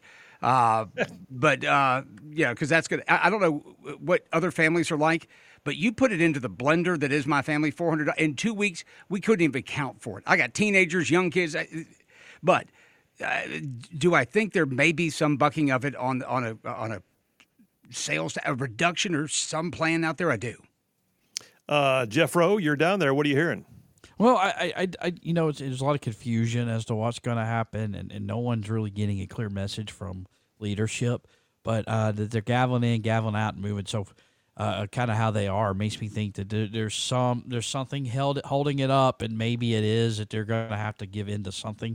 They're not going to just let Bill Poole, the finance director, that is, write the bill, and then the legislature's just going to rubber stamp it. It makes you think they're going to have to give up something, but will it be significant? I don't know. But the only thing that bothers me about that draft, Senator, and there's a draft up on Allison now, I'm told, so I need to go back and look and see how similar the drafts are. But it gives way too much spending discretion to the bureaucracy, particularly to ADEM, which is not a very good agency. It doesn't have a very good track record. So that's what maybe they need. The legislature needs to put in some kind of oversight mechanism or be a little more specific in where the money needs to go. Well, and here's my piece on this too. I get kind of antsy when I realize that a lot of those things are written as grants that then become the discretion of the governor's office to award at their whim. And I know there'll be an application process and yada, yada, yada. But what it basically means is if the governor's office likes your grant proposal, then they'll give it to you. If they don't like you or your grant proposal, you may not get it. And we're looking at rewarding a number of systems, sewer and water systems around the state that have done a horrible job at managing themselves over the years with grants at the discretion of the governor. So, yeah, I got issues with it. All right, the rookie, Sean Sullivan, you got a question for us? Oh, so this is my chance to ask mine. Okay. Well, we went through one of mine. Well, we'll go here. If you could choose, okay, because this goes back to what we were just talking about, but if you could choose a $4,000 rebate, okay? Now, I know but a $4,000 rebate or ending in forever the state's 4% grocery sales tax. Which one? You get a one-time $4,000 check, or you put it's never going to come back. The state's portion of sales tax is gone forever. Which one do you choose? Well, Lord Sean, could you throw in world peace while you're at it? I mean, no, not with what's going on right now. No, just I'm worried about Alabama. So which one do you choose? Okay. $4,000's big money. Big money. $4,000. It's big doings, man. It's big doings. But I'm looking at it and I'm thinking, if you want to take the statesman's view, you do complete tax reform, meaning you change some measure of collection. And you also recognize that $4,000, when you start flooding the market in a down economy, all you've done is increase the possibilities of inflation. So those who know, and we say no. So that's my thought with about a minute left. Jeff Rowe, what do you think? You take the $4,000. They're going to raise property taxes, or they'll figure out a way to raise the taxes somewhere else to accommodate for it. So it's just take the money and run. It's not going to be worth much in 15 minutes because of inflation. Spend it on what you got to spend it on. So Jeff's got a bass boat in his future, and he's looking at a $4,000 deposit. Your own question, Sean. What do you think? Oh, absolutely. You take the route you did.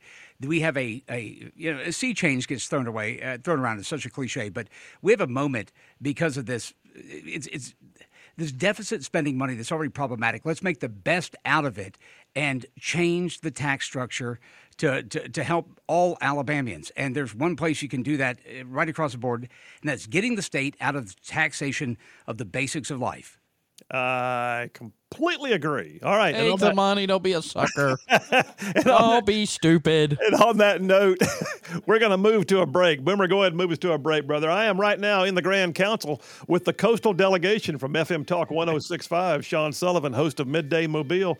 Jeff Poor, host of the Jeff Poor Show. Both of them from down yonder in Mobile. And Jeff's also with 1819 News. And just little old me, Phil Williams. Y'all stay tuned. We will be right back.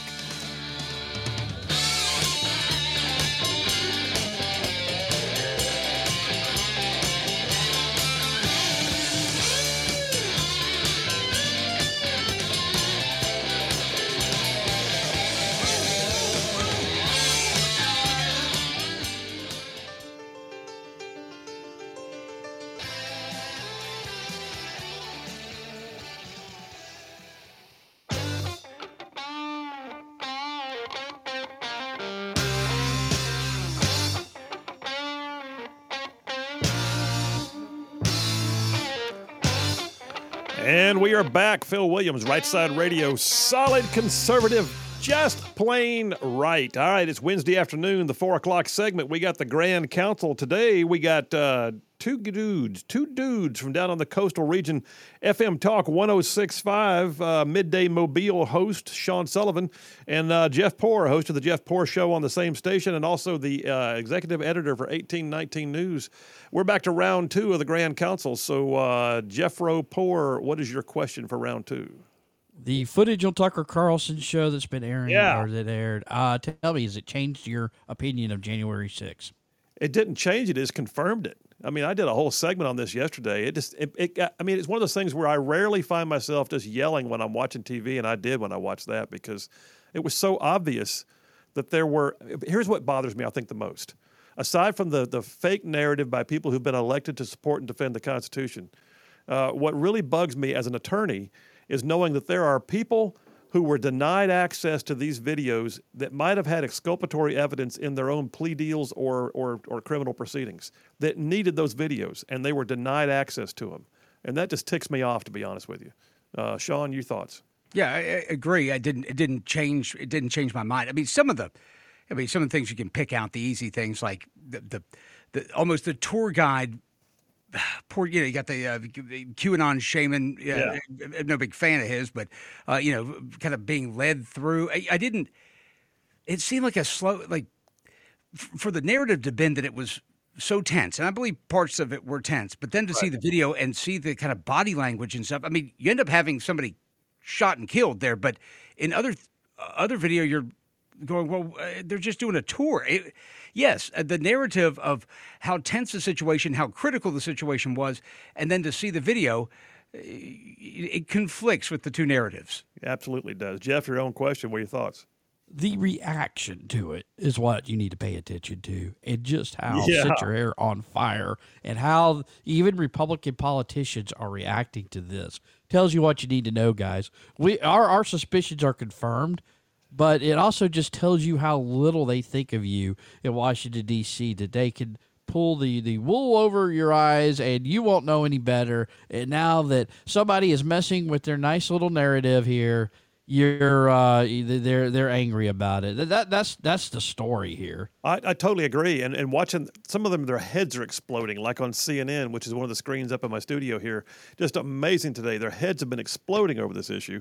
So here's what I hope comes out of this too. I hope not only do we see another part of it, or at least a softening of the narrative at the very least, I hope they put all that video out there on a website able to be downloaded by the general public who can watch even more of it and gain their own views. There's my thoughts. What would keep that, Phil? What would keep that from happening? Is there any legal reason that couldn't be, open sourced? At this point, I don't think there is. I mean, at some point they were classifying. Apparently, the Speaker's office was classifying these as too sensitive for public consumption.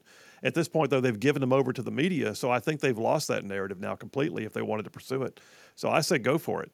And Tucker Carlson even said last night they did all they could to make sure they didn't expose anything, and before they aired something on the show, they had it reviewed again by Capitol Police. So it's been very responsible, but I still think you can do it at this point. All right, hey, next question. Let me jump on this before I run out of time. Southern Poverty Law Center, that bastion of conservatism and fairness, the Southern Poverty Law Center had one of their lawyers involved in an attack on police in Atlanta. I think there's 23 different people now that have been charged with domestic terrorism. He being one, however, he's the only one that was offered bond. He bonded out. The SPLC, not even remorseful, says he was there as a legal advisor, which seems to indicate to me that he knew the attack was coming and he went along as a quote-unquote legal advisor. Do you see any accountability coming for the SPLC on this issue at all? Sean, you first. Probably the discussion will be, and actually I did not know that they had said he was there as a legal advisor, because if they didn't, they could say, well, he's on his own time, Phil. He's doing things on his own time. Can you criticize what people want to do, when they're away from work? Is he there as a legal advisor, knows it's happening? Yeah, I obviously I think there's culpability there. Will it come to from where? I don't know. No, I don't think they suffer under this. I'd be surprised. Yeah, Jeff. Two things. This guy, all these people are in jail. This guy was their legal advisor. Get a new legal advisor. And the second thing is, can we file a bar complaint against this guy or something, just to see what would happen? Did he somehow violate his duties as a member of the bar? Well, I would say yes, he did. I mean, I remember being in Baghdad, and we used to keep an eye on the Al Jazeera building because whenever they rushed out the door, it meant they knew there was an ambush coming, and we considered that to be an indicator they were complicit. Well, this is the same to me. If he's going to the site to sort of be there to watch, doesn't that seem to indicate that if they're carrying Molotov cocktails and all that, he's a really bad legal advisor? But anyway, we got about a minute. So, Sean, throw a question at us. Let's see if we can do a quick one. Okay, this will be a fast one. Should the United States have boots on the ground to fight the fentanyl crisis in Mexico? Should we? There's all these talks about we need to do something. We got a war against Mexico. What would you say? I mean, we're put U.S. boots on the ground in Mexico. You missed my whole first hour then, because my whole first hour of the show was dedicated to that very issue. So, recap for me, yeah. So quickly, as I have no problem with a Tomahawk missile taken out of a drug lab right now, and then letting it be known that more's coming if they don't get themselves under control. So there's my first thoughts. Boots on the ground, not necessarily, but some kind of military action, absolutely. Jeff? Airstrikes, drone strikes, light them up. Do what you got to do. I don't think we need to send boots on the ground, though. Your own question, Sean. Give it to us. So I think you have a danger putting boots on the ground, obviously getting in a situation where how long are we going to stay there? But at the same time, you know what? You send those cruise missiles, you send those you send those drones in there, and guess what? You hit the wrong building, or it spills into the other building, and you kill innocent people because you didn't have somebody painting the target. I got to have somebody on the ground, I think. So I think you're going to have special operations teams on the ground, but when you talk about mass movement of troops, they got boots unless they're wearing tennis shoes like a lot of those guys do. Good point. Yeah. Hey, Sean Sullivan, good job, man. Not bad for a rookie. Appreciate you being here today. Thank you. All right, guys, Grand Council every Wednesday at 4. Thanks to Sean Sullivan, Jeff Poor, both from FM Talk 106.5, and me. Y'all stay tuned. We'll be right back.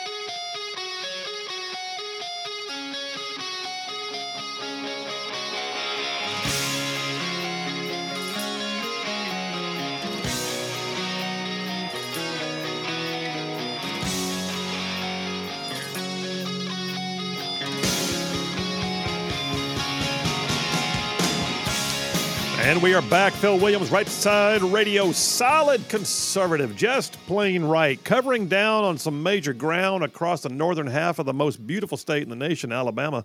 This station goes, this show goes way on down south of Birmingham, up north of Huntsville, Tuscaloosa, back on over to Gadsden, parts of Georgia, Tennessee, Mississippi, thrown in just for good measure.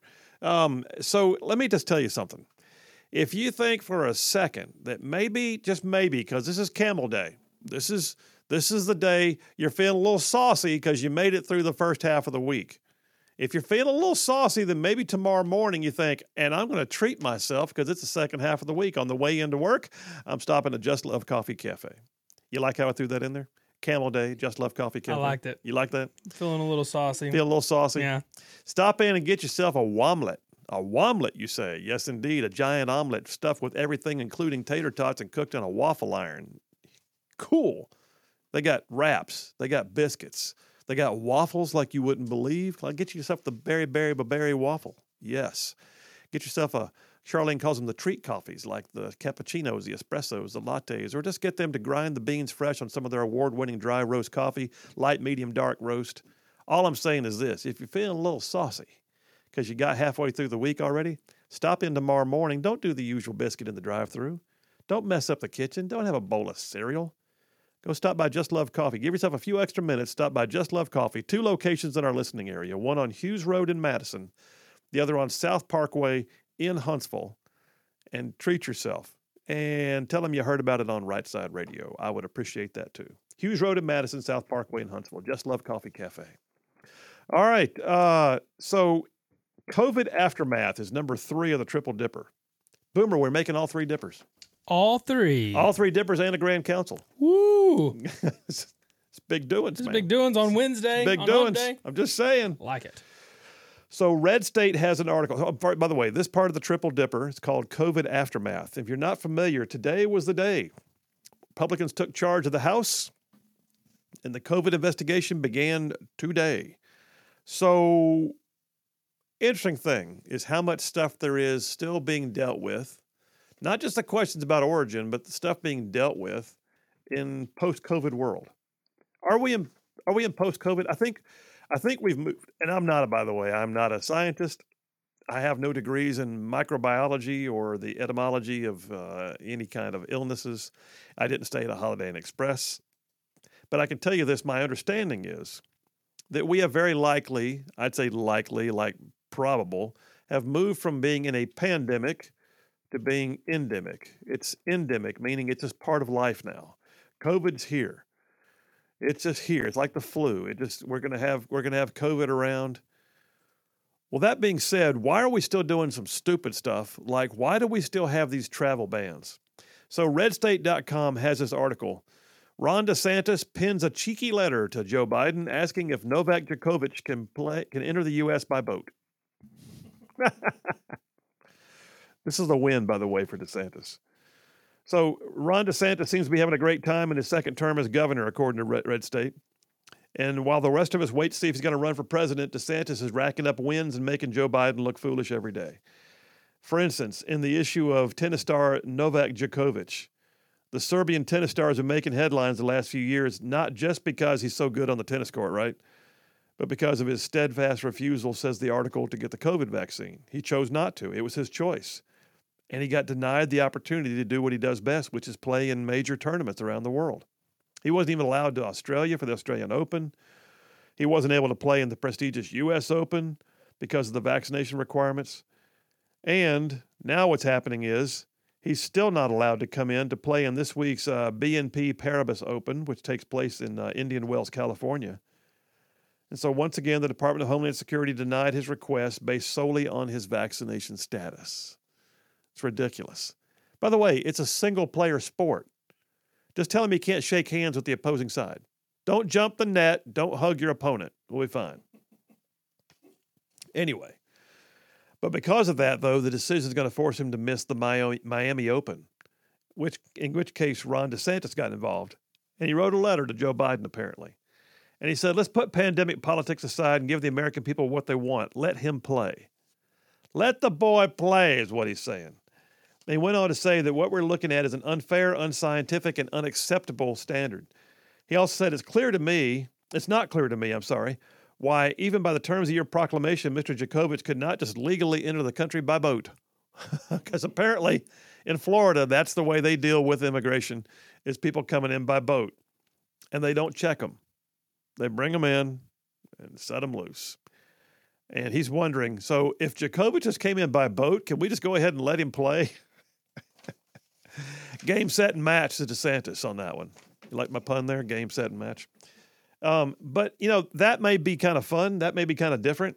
That may be kind of, a little euphemistic with regards to COVID. But there's still a bunch of stuff out there that we're dealing with right now in the aftermath of COVID that's got to get figured out and got to get changed. So today was the day, ABC News reporting here in a story that was dated today, that on today's date, we are expecting to see the House Select Subcommittee on the Coronavirus Pandemic chaired by Ohio Republican Brad Winstrup. It was supposed to convene today at 9 a.m. All I know so far is I saw a ticker just a minute ago up on Fox News that said it was a fiery committee. Interesting. So what we want to know, first of all, is where did it come from? And I got news. China owes us a better answer. Now, China has not been cooperative at all.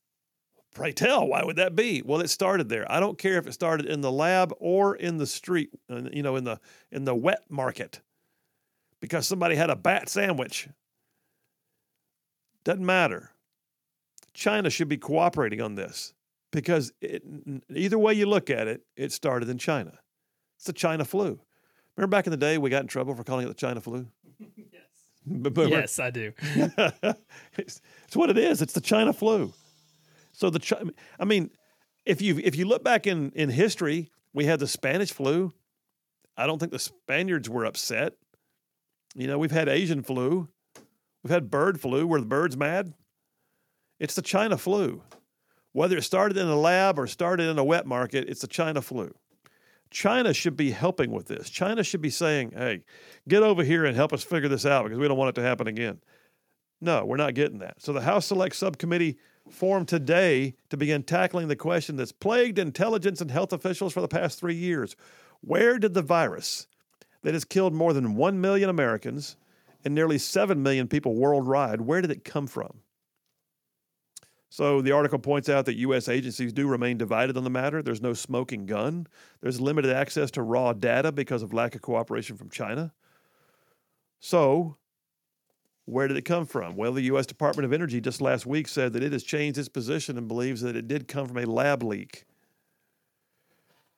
The FBI has quite some time now assessed that the origins of the pandemic are most likely a lab leak. 4 other U.S. agencies, however, believe it was a natural transmission. In other words, the bat, that it jumped from animals to humans at the wet market. 2 other agencies are undecided. So we have no consensus whatsoever. And yet 7 million people died. And let that sink in. Something killed 7 million people. 1 million of them live in the United States. Something killed 1 million of our fellow citizens. And we don't know what started it. And the country in which it originated, we're getting very little assistance. And that's unacceptable. Well, here's something else that's unacceptable. Story on National Review really caught my attention when I was getting ready for the show today. Dr. Anthony Fauci, the guy who they kept trotting out there like it was making things better to have him talk to the people. Dr. Anthony Fauci, apparently, it's discovered now, at some point when he was poo-pooing the idea that it started in a lab, just let's debunk that now, senators. It did not start in a lab. Well, it turns out that he's relying upon a paper that he commissioned and directed. In other words, he's quoting himself. It says on Sunday, the GOP-led House Select Subcommittee on the Coronavirus Pandemic revealed that the nation's leading epidemiologist in February of 2020 directed and approved a paper titled The Proximal Origin of SARS-CoV-2, which he later cited to cast the lab leak theory as a myth. It turns out, it says, that Dr. Fauci is the one who now prompted the drafting of that publication that disprove the lab, that quote unquote disprove the lab leak theory. And the authors of the paper skewed their available evidence in order to achieve the goal that he was seeking.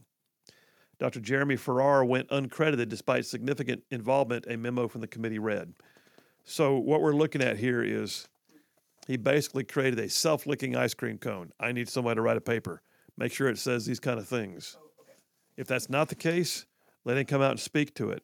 But right now what we're gaining is the guy who told us it didn't start in the lab, the guy who says that the fact that grants that he oversaw that went to gain-of-function research in China, the fact that it all happened that way, it didn't come from a lab. It didn't come from a lab. I've got a paper right here that says it didn't come from a lab. Oh, you commissioned that paper. You paid for it. Interesting. Self-licking ice cream cone. All right, Boomer, take me to a break, brother. We'll take the last break of the day. We'll come back and we will wrap this sucker up. And I've got somebody saying I'm mispronouncing something. What am I mispronouncing? I'm mispronouncing the tennis player's name? Really? Am I? Novak Djokovic? Well, daggone. All right. All I know is he's a good tennis player. Phil Williams, Right Side Radio. We'll be right back.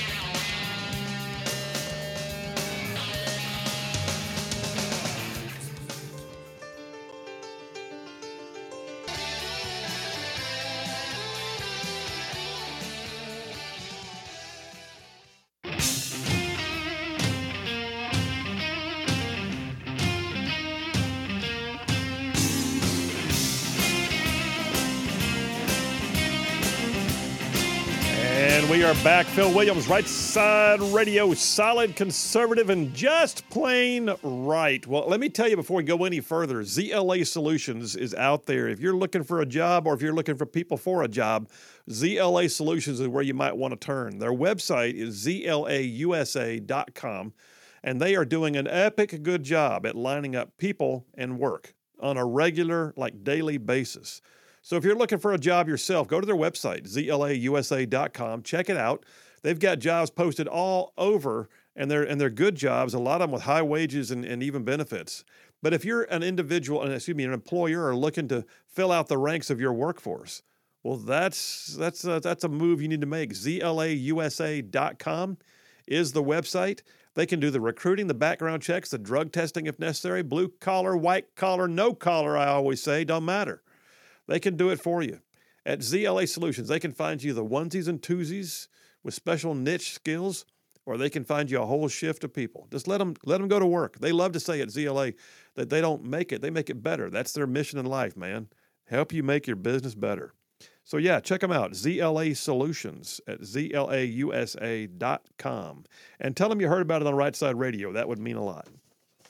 All right, I'm back on this last dipper here, the COVID aftermath. So interesting thing is I just saw on Twitter during the break, somebody I follow on Twitter said after the CDC director, Dr. Redfield's testimony today, there should be a SWAT team of the FBI raiding Tony Fauci right now, but I know it'll never happen is what he says. That's interesting. So I'm looking forward to hearing more about how this hearing went today. And if I hear something good, I'll talk about it tomorrow. Some of the things that are happening, though, in the COVID aftermath, which is what this part of the triple dipper is.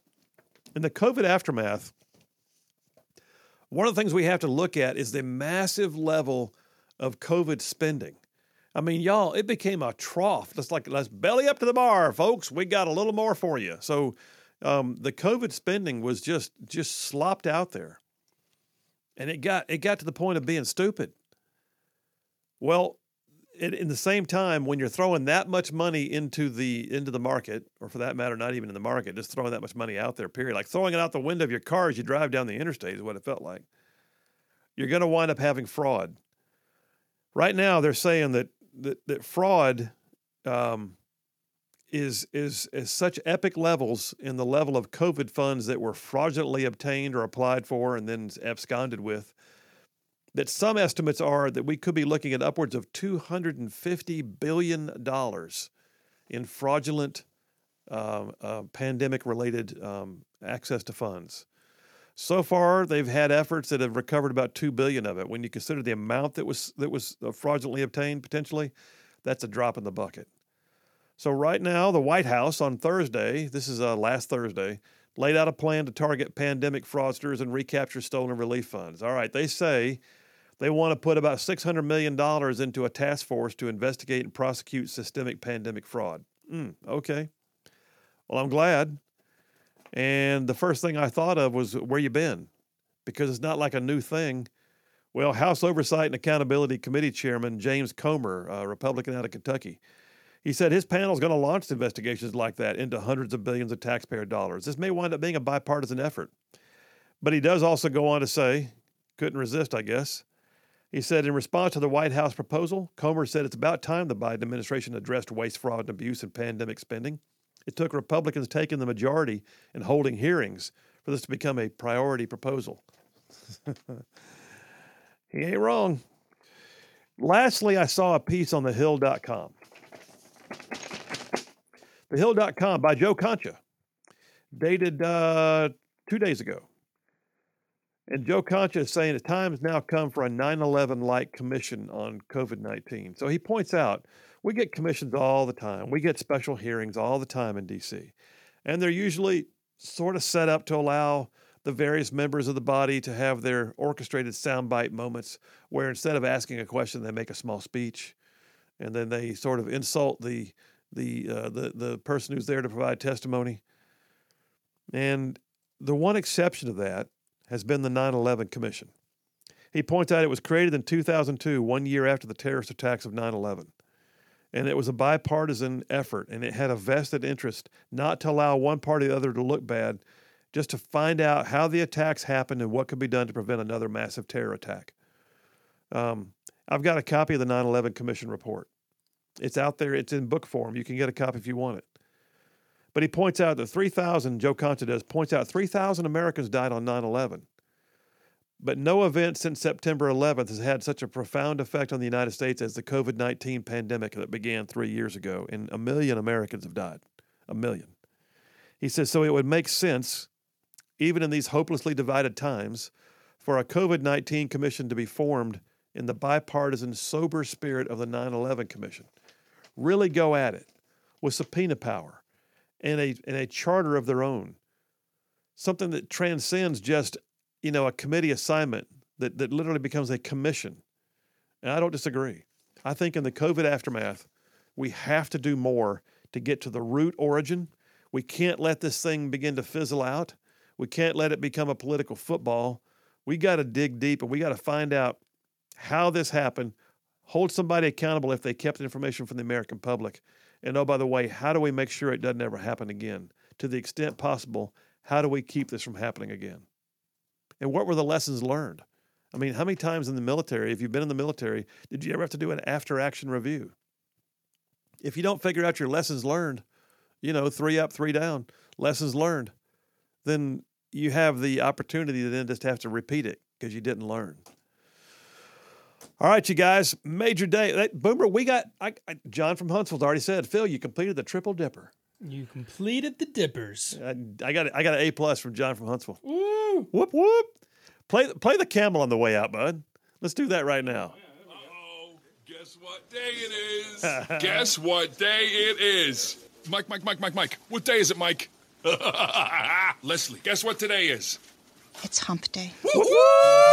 All right, you guys, congratulations for making it through a half a week. You're halfway to the weekend, and Boomer and I back here tomorrow, too. We got a kind of a surprise for tomorrow. I'm looking forward to this.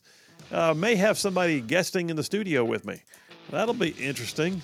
I'll tell you more about that tomorrow. In the meantime, have an amazing night. Boomer and I back here tomorrow at 2. We will see you then.